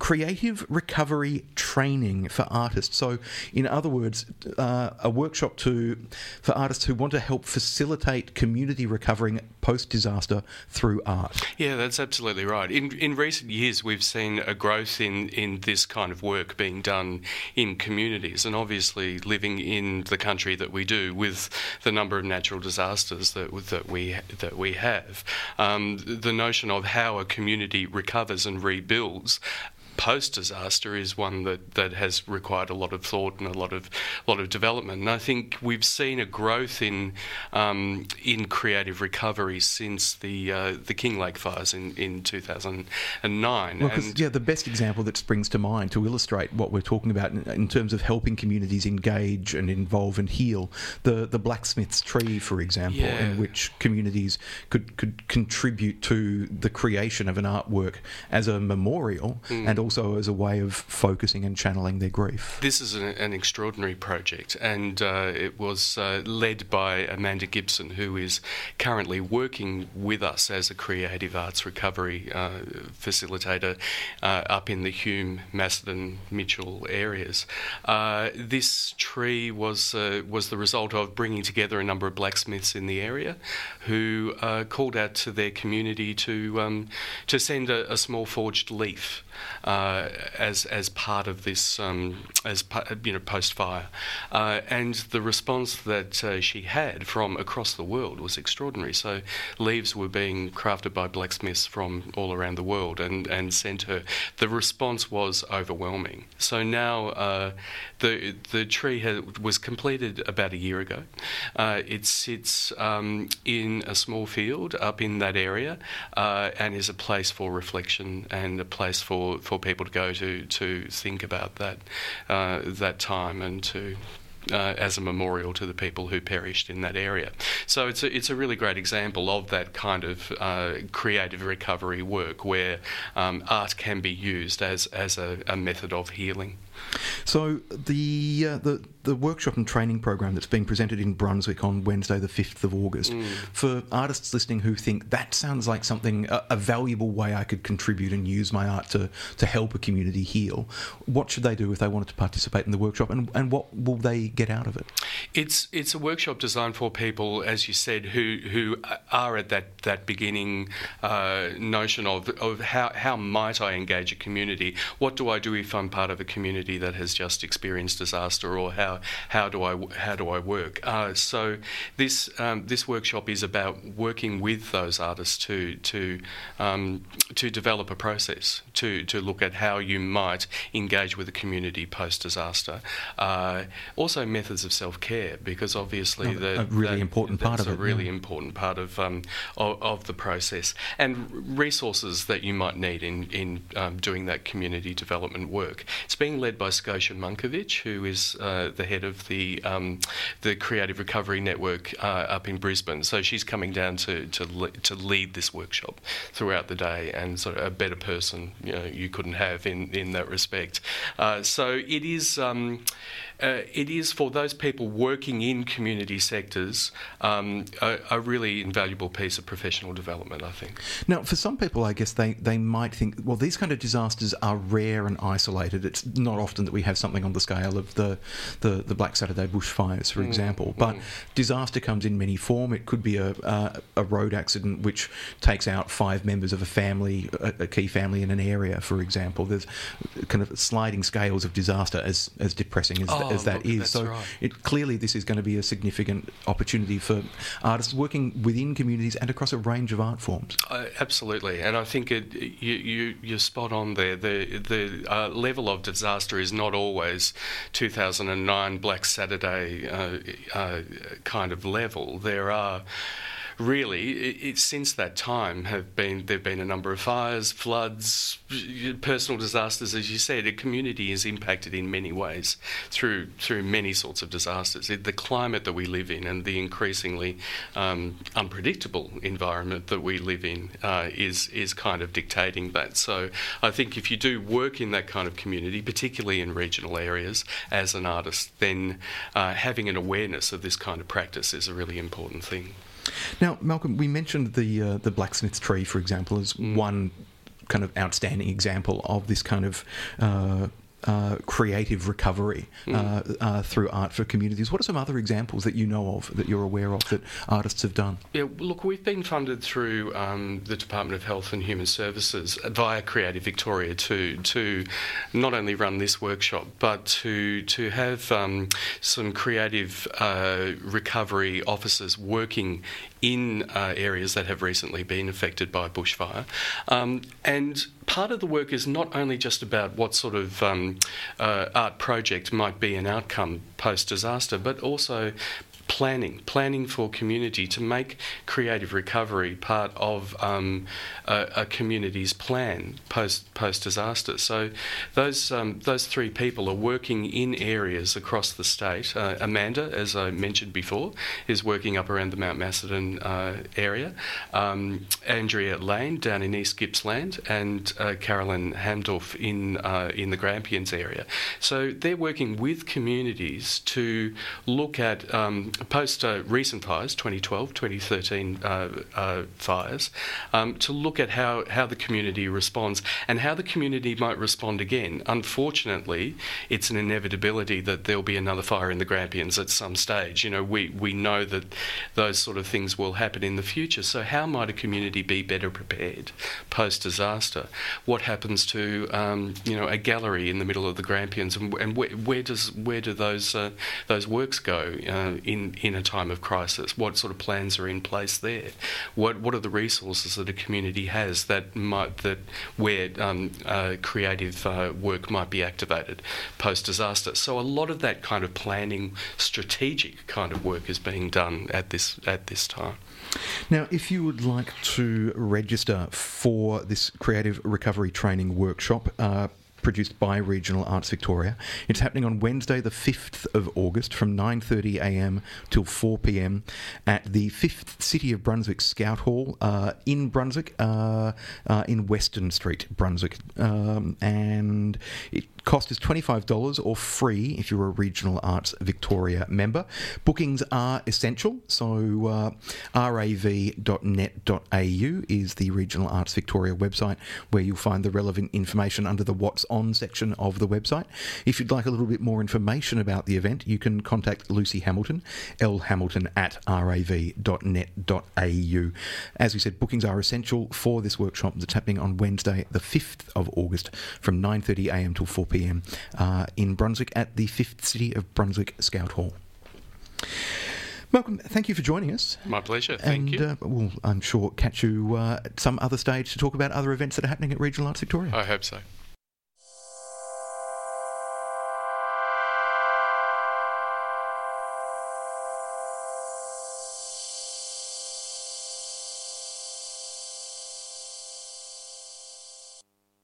That ended slightly more abruptly than I was expecting. I was nattering away with Joe Lloyd talking about what we're going to talk about on this segment, and Sasquatch and their track Into Your Arms suddenly just stopped, leaving me panicked and punching buttons on the desk for just a moment. But of course now I sound completely calm and rational, despite the fact that on the inside I've been going, ah!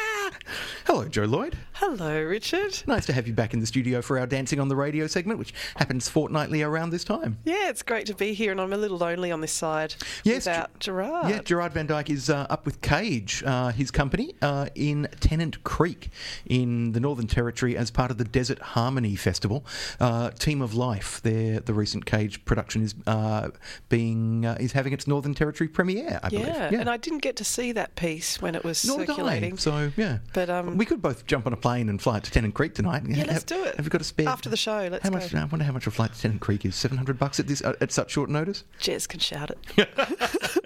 And the beer when we get there. So, yeah, it's been a little bit busier on the dance landscape, which has been great. I've seen 2 shows and...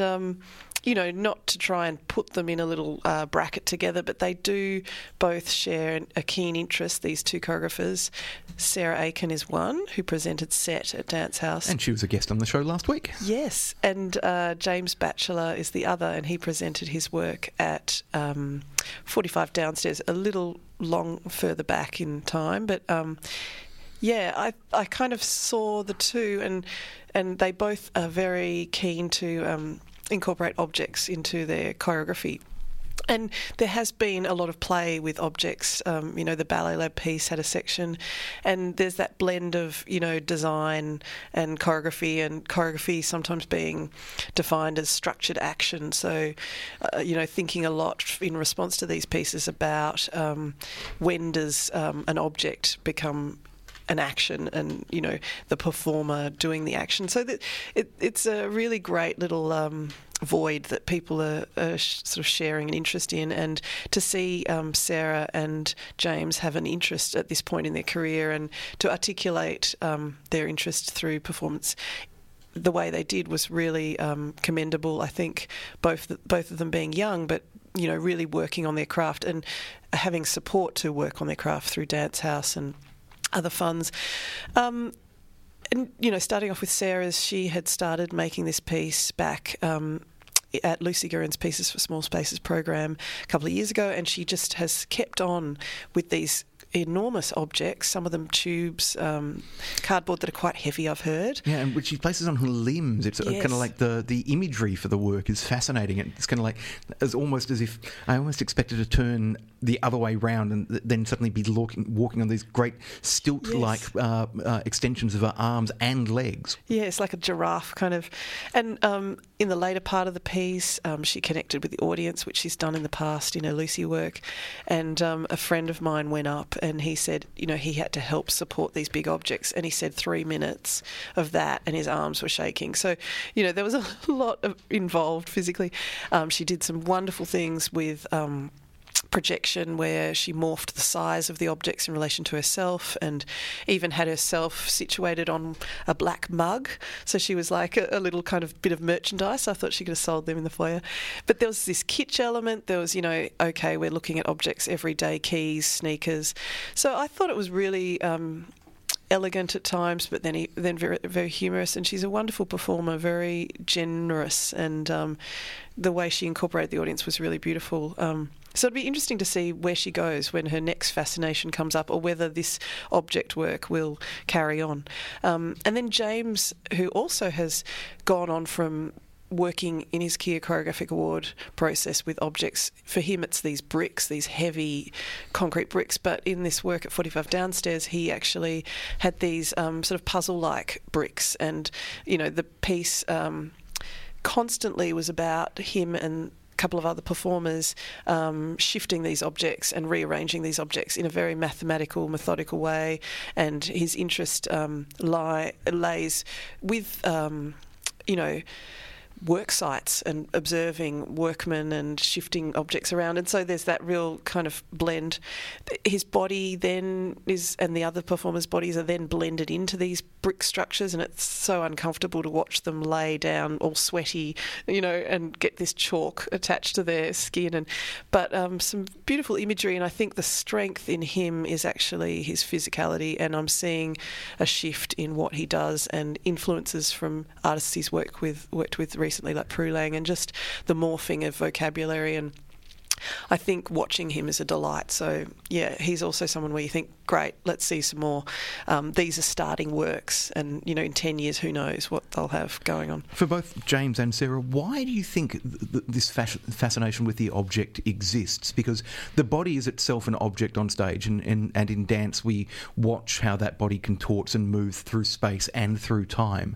Why bring in the additional structure and object that they've been working with, do you think? I guess always seeking more from the form, and sometimes the form needs another reflective surface, so sometimes the body does so much, and if you want it to progress beyond what's happened in history, sometimes you need to incorporate something else for it to feed off of, and for them maybe these objects are that. I did read an article recently, and a little line in it. It was by William Forsyth, and it was basically about objects with choreography, and it's called Choreographic Objects.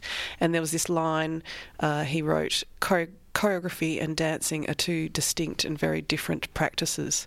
And then he goes on to say, but is it possible for choreography to generate autonomous expressions of its principles, a choreographic object without the body? So that article I find quite interesting. If anyone wants to keep going with that, they can look up William Forsyth Choreographic Objects. But it is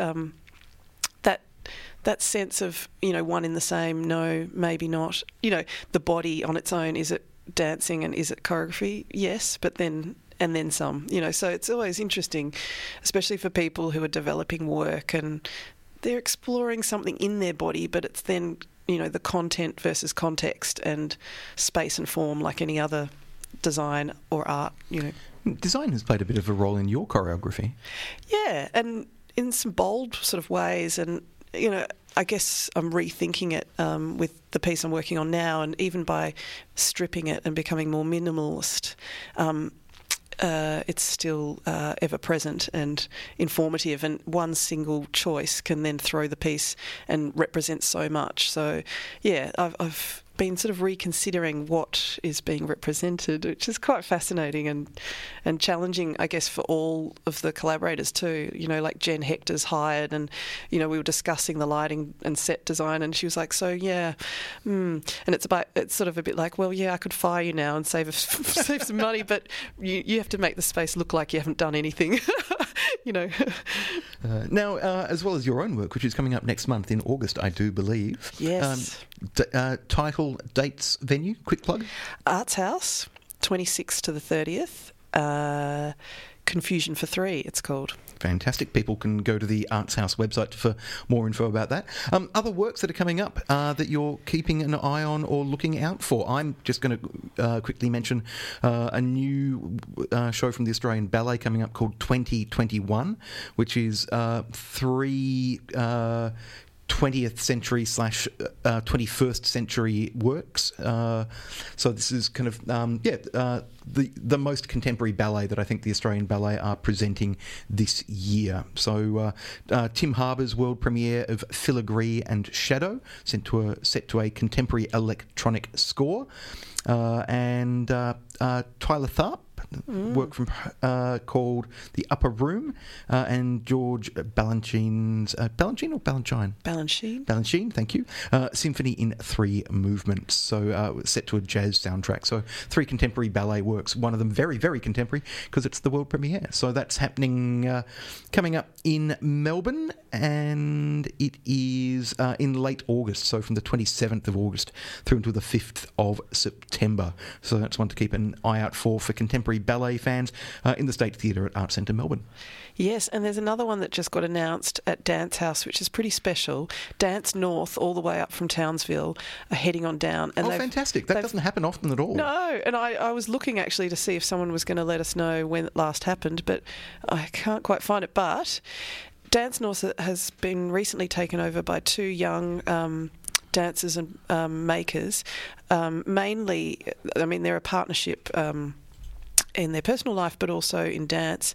And the main director is Kyle Page. He's the director, but his partner, Amber Haynes, I had to remember her surname, is also making a work with him that'll come down in this double bill, which is called In Two Minds, and it'll be August 21 to 23. So it's quite a short season at Dance House. The other work that's involved in the program is the bit that I find even more exciting, which is Alistair McIndow's piece, which is called... Sorry, I was going to say it's just called Macindoe because I was looking at the website. But no, it's called A Preemptive Requiem for Mother Nature. And the imagery is quite beautiful. And he's a really special artist. He recently presented the work with Anthony Hamilton in Dance Massive called Meeting, which had those incredible little robots that made an incredible score. He's one of nominated for a Helpman, it was. Yes. Didn't win, unfortunately. But. Yeah, but he's a very talented performer, maker, doer of all sorts of technological fascinations. So that's one to just keep in mind. So the end of August is looking pretty juicy. So get your diary ready. And the other one I just wanted to mention is also coming up in August, which is Yellow Wheel's presentation. It's out of town, it's in Frankston, and it's a youth presentation. Oh, as part of the Anywhere Festival down in Frankston. Yeah, and it's August 21 to 22. The best way, I think, to find out about it is actually to get into Facebook and have a look. The title of the piece that's being presented, I'm just having a scan for it. But if you go to Yellow Wheel, they've got plenty of information. The Golden Age in Transit. Excellent. So stuff to look out for. I'm really excited about that Dance North presentation. That's really, really cool. Yeah, and I think the last time Dance North were down, I think, I could be wrong, was as part of the Australian Dance Awards in Melbourne. Yes. They got companies from all over the country to come and present extracts of work, for example. So 10 was that 08 or something? I think. Feels like it may have been. Yeah, and I think this is a really great time to see the company because they're quite fresh. The dancers are young. There's Harrison Hall, who's a young, amazing dancer, and it's a really good energy coming through. So, Sinking Feeling and A Preemptive Requiem for Mother Nature by Dance North, presented at Dance House in August from the 21st to the 23rd. More info at dancehouse.com.au. I suspect if anyone from Dance House is listening, I want an interview with the new Dance North team. So, we'll organise that. I look forward to that conversation. Good. Finding out what's going on up in... It's Townsville, isn't it? Yeah. I went up there one time and I kind of walked down the main street and went, oh, there's my there's the place I'm staying, and that's Townsville. I've never been myself, so I'll have to do something about that at some point as well. Joe Lloyd, thank you for joining us. Oh, very good to be here. We'll catch you in a fortnight's time for another Dancing on the Radio segment with you, and by that stage, Gerard Van Dyke will be back from Tennant Creek. Lovely. Catch you then. Bye.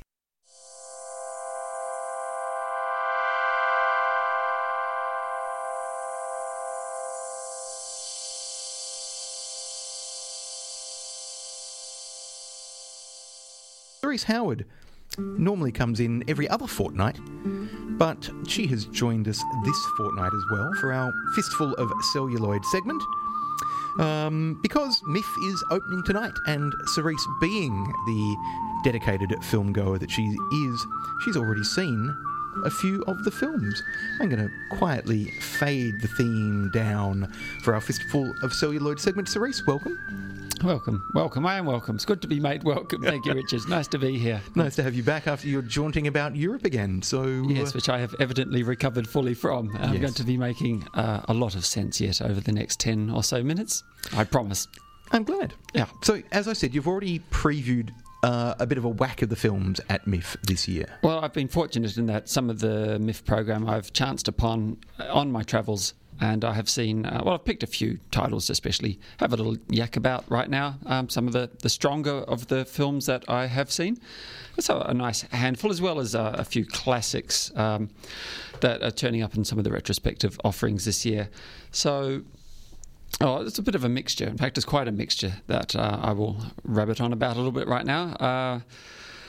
Corn Island. It's a peculiar title, you might think at first hearing. Might sound a little unpromising, but it is in fact a rather, it's unprecedented in being a Georgian, German, French, Czech and Kazakh co-production. And it concerns a similar problem as a recent Georgian film, Tangerines, covered, which is to do with the conflict in Georgia, in which Abkhazian folk were trying to accomplish some degree of autonomy and independence and wage a war that also embroiled the previous occupying forces there, the Russians. And it's a very quiet, still film that takes place over a year or so, and you really appreciate the passage of time in it, in which a man who's eked out a hard-scrabble life for one senses his entire life just occupies a little island in the middle of disputed territory where he grows his corn, his staple food stuff that will see him through a winter. And, of course, he's just going to get embroiled in all of this conflict around him. And this island, of course, is a nice little metaphor. As he's there with his granddaughter, and they just have a very quiet, simple time, but it becomes complicated by degrees, as you might imagine, with all of these different forces. And they're, to my ear, different voices, which are a little difficult to discern from one another. But nonetheless, it's a really fascinating film. It's extremely beautiful, slow, and quite mesmerising, and maybe a little sad. Highly recommended. It's won oodles of awards elsewhere. Quite a different beast again is The Duke of Burgundy. Richard, what did you just mouth at me? What was that last film called? It's Corn Island. Corn Island, yeah. Thank you. Yeah. I'm taking notes. Oh, excellent. Well, The Duke of Burgundy, this will actually get a release soon after MIF, but I'm going to talk about it because I adored this film like little else I've seen this year, and it probably won't get on as big a screens as people have a chance to see it on as MIF. There's a new film from Peter Strickland, whose immediately prior film, The Barbarian Sound System, I adored. This film is, as that one is extremely informed by a love of cinema, especially cinema of around the 60s and 70s. In this case, more of the erotic persuasion than of the Italian thriller persuasion. But this film has lots of lashings of Czechoslovak New Wave influence in there as well. It's a sadomasochistic fantasy. It's a world populated entirely by women who seem to have an interest in butterflies. It's extremely dreamlike, and yet I think carries an awful lot of truth about relationships of any sort. It's ultimately very moving, but along the way also extremely transfixing visually and orally. It's just a singularly beautiful film, and I adored it. It's absolutely one of my favourites of the entire year to date. As is, and this will come as... Hold on, I'm just going to remind people that Cerese's adored film of the year to date is The Duke of Burgundy. The Duke of Burgundy. Another much adored film from a long-time adored filmmaker of mine is Guy Maddin's new film, The Forbidden Room, and it won't be for all tastes. It will clear maybe half the cinema out, probably, but if you have a love of silent cinema and a love of all of its unexplored possibilities and potential, and long abandoned, then this is the film for you. And it could just as easily have been in MIF's psychedelic cinema section this year. It was part of a project he was involved with at the Centre Pompidou and elsewhere in the last couple of years, in which he conducted seances trying to bring back to life, or to life that they never had, films that were either variously unmade or lost or begun but abandoned. And it has an extraordinary cast of people ranging from Udo Kier to Mathieu Amalric to Charlotte Rampling to all manner of other art house stars. in stories within stories, which continually nest themselves within one another. Each of them in this in Madden's trademark silent or quasi-silent film aesthetic. His films always look like silent films that have somehow been left to rot for 80 years, but have always contained plots much too outlandish to have ever been of that era. That these shorts compiled in this are of that era, just that they weren't necessarily ever made. And it's just a stunningly gorgeous film. It's quite a thing to behold. It's still a bit of a test of your patience, especially if you're not really tuned into where Madden's coming from. It'll just be baffling, I should expect. But I think anyone out there who's a little adventurous and would like to do a little bit of homework or get a bit better acquainted with the marvellous world of silent film should check out The Forbidden Room. Okay, sounds intriguing. Yeah. Another interesting film of a lot less ambitious variety, quite rather more grounded in current-day reality, but still blurring fiction and fact, is Koza from Slovak director Ivan Ostrovsky, described as a para-documentary road movie. It concerns Petr Koza, Balázs, Koza is goat in Slovak, once a boxer at the Olympic Games, and indeed he is played by a boxer who was once an Olympian. Now, Peter's fallen on hard times. In fact, he may never have got out of hard times, to be honest. He lives in a ghetto inhabited principally by the rather disenfranchised Romani population of Slovakia. And his boxing heyday is long gone, but he needs to... Well, he hatches a plan in order to make quickly needed money to get back in the ring, for he has a girlfriend who needs an abortion. Quite an atypical motivating factor for a couple of buddies to get on the road and embark upon some adventures. It is comedic to a point, but it's also rather bleak and depressing, but also... I think a really interesting film. It's a feature debut from someone who's had a lot of experience in documentaries, and you can tell there's a real verism in this film, and I quite highly recommend it. It's called Koza. That's spelled Koza, in case you were looking for it in the MIF program. That's right. You could just search for it using the keyword Slovakia, and you'll find it easily. Yeah. The Nightmare, pretty bland sounding title, but of all of the films in this year's night shift offerings, this is the one that, well, it did grab me, you could almost say quite literally. This is from director Rodney Asher, who previously gave us the Stanley Kubrick Shining conspiracy theorist compendium documentary Room 237. This is a really fascinating film about sleep paralysis, something which the director is apparently prone to and various people out there in the world are prone to. I myself have not had too many experiences of this nature, and I'm absolutely terrified at the thought of them.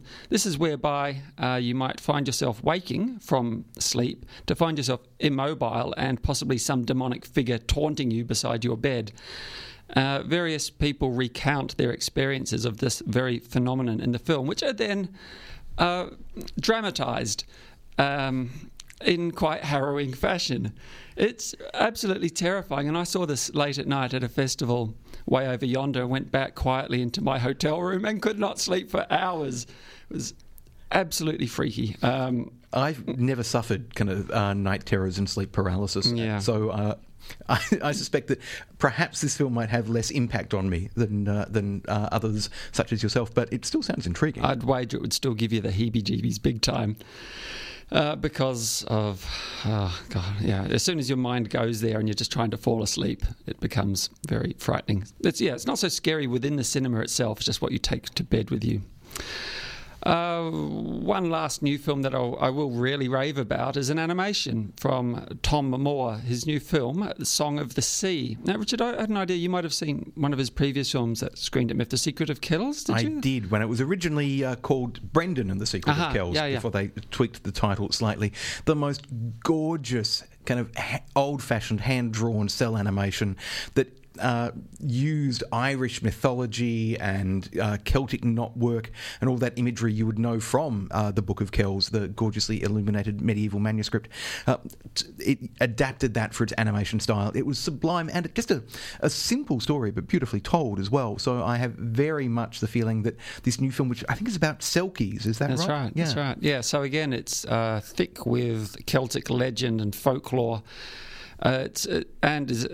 every bit as stunningly beautiful as that previous film, though I think there's a little more computer-generated imagery in there amongst all of his familiar, more handcrafted animation stylings.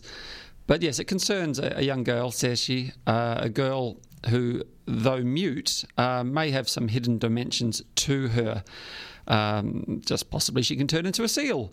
But that might be the least of her problems. There's an absent mother, a resentful brother, and a sad father all thrown into the mix, and some problems over property and perhaps some problems of a more apocalyptic nature in the fairy kingdom. It's just a really beautiful sort of fairy tale, but its Celtic flavours are unmistakable, and it's not just the soundtrack and that sort of wistful banshee wailing.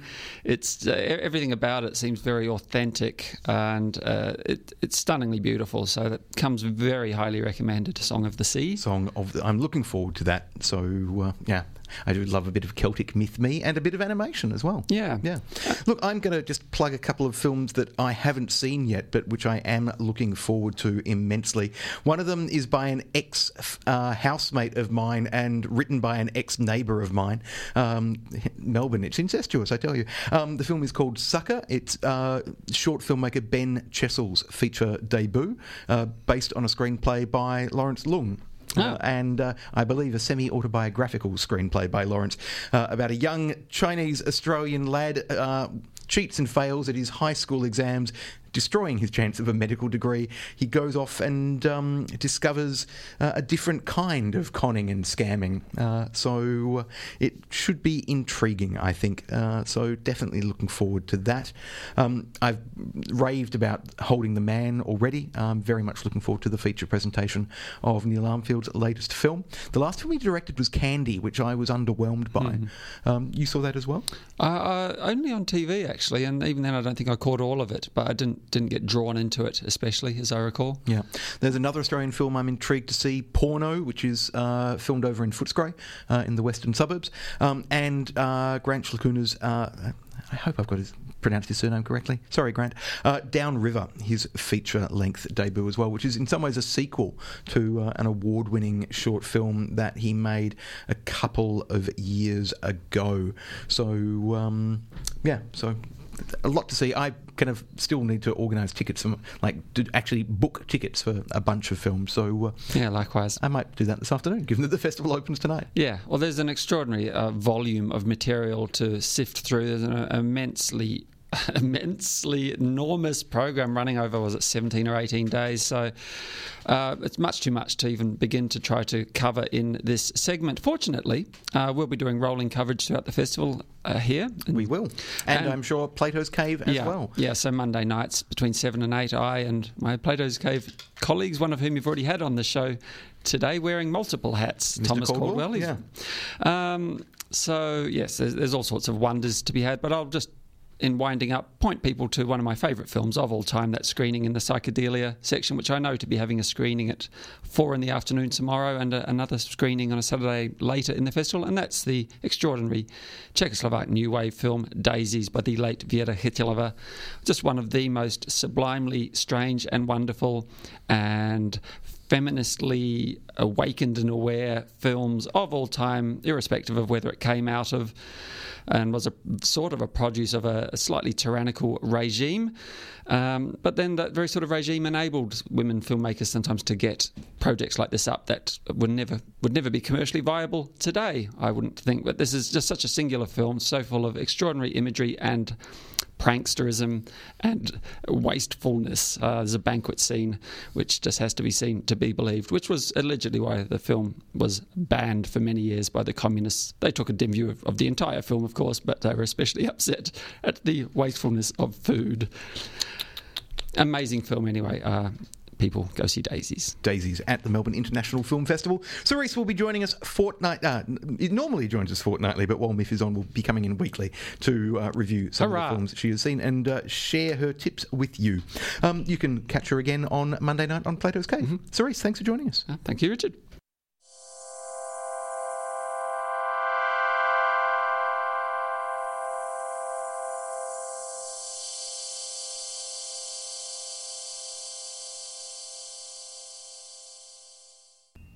Triple R is the station you're tuned to. It's 1 minute to midday, which means Chris Gill will be with us very, very shortly to funk up the airwaves and keep it very cool for the next couple of hours.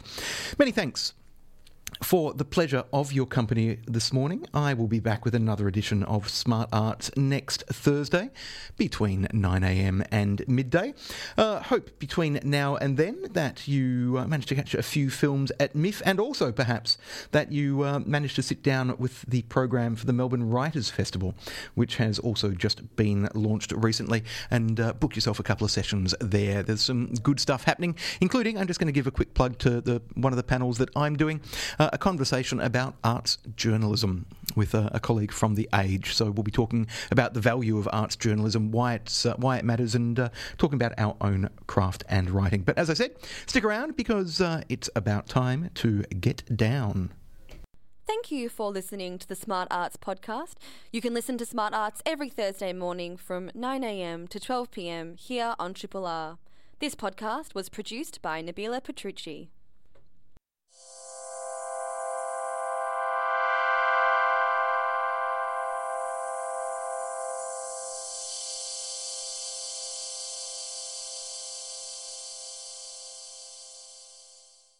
You're listening to the Smart Arts podcast, presented by Richard Watts.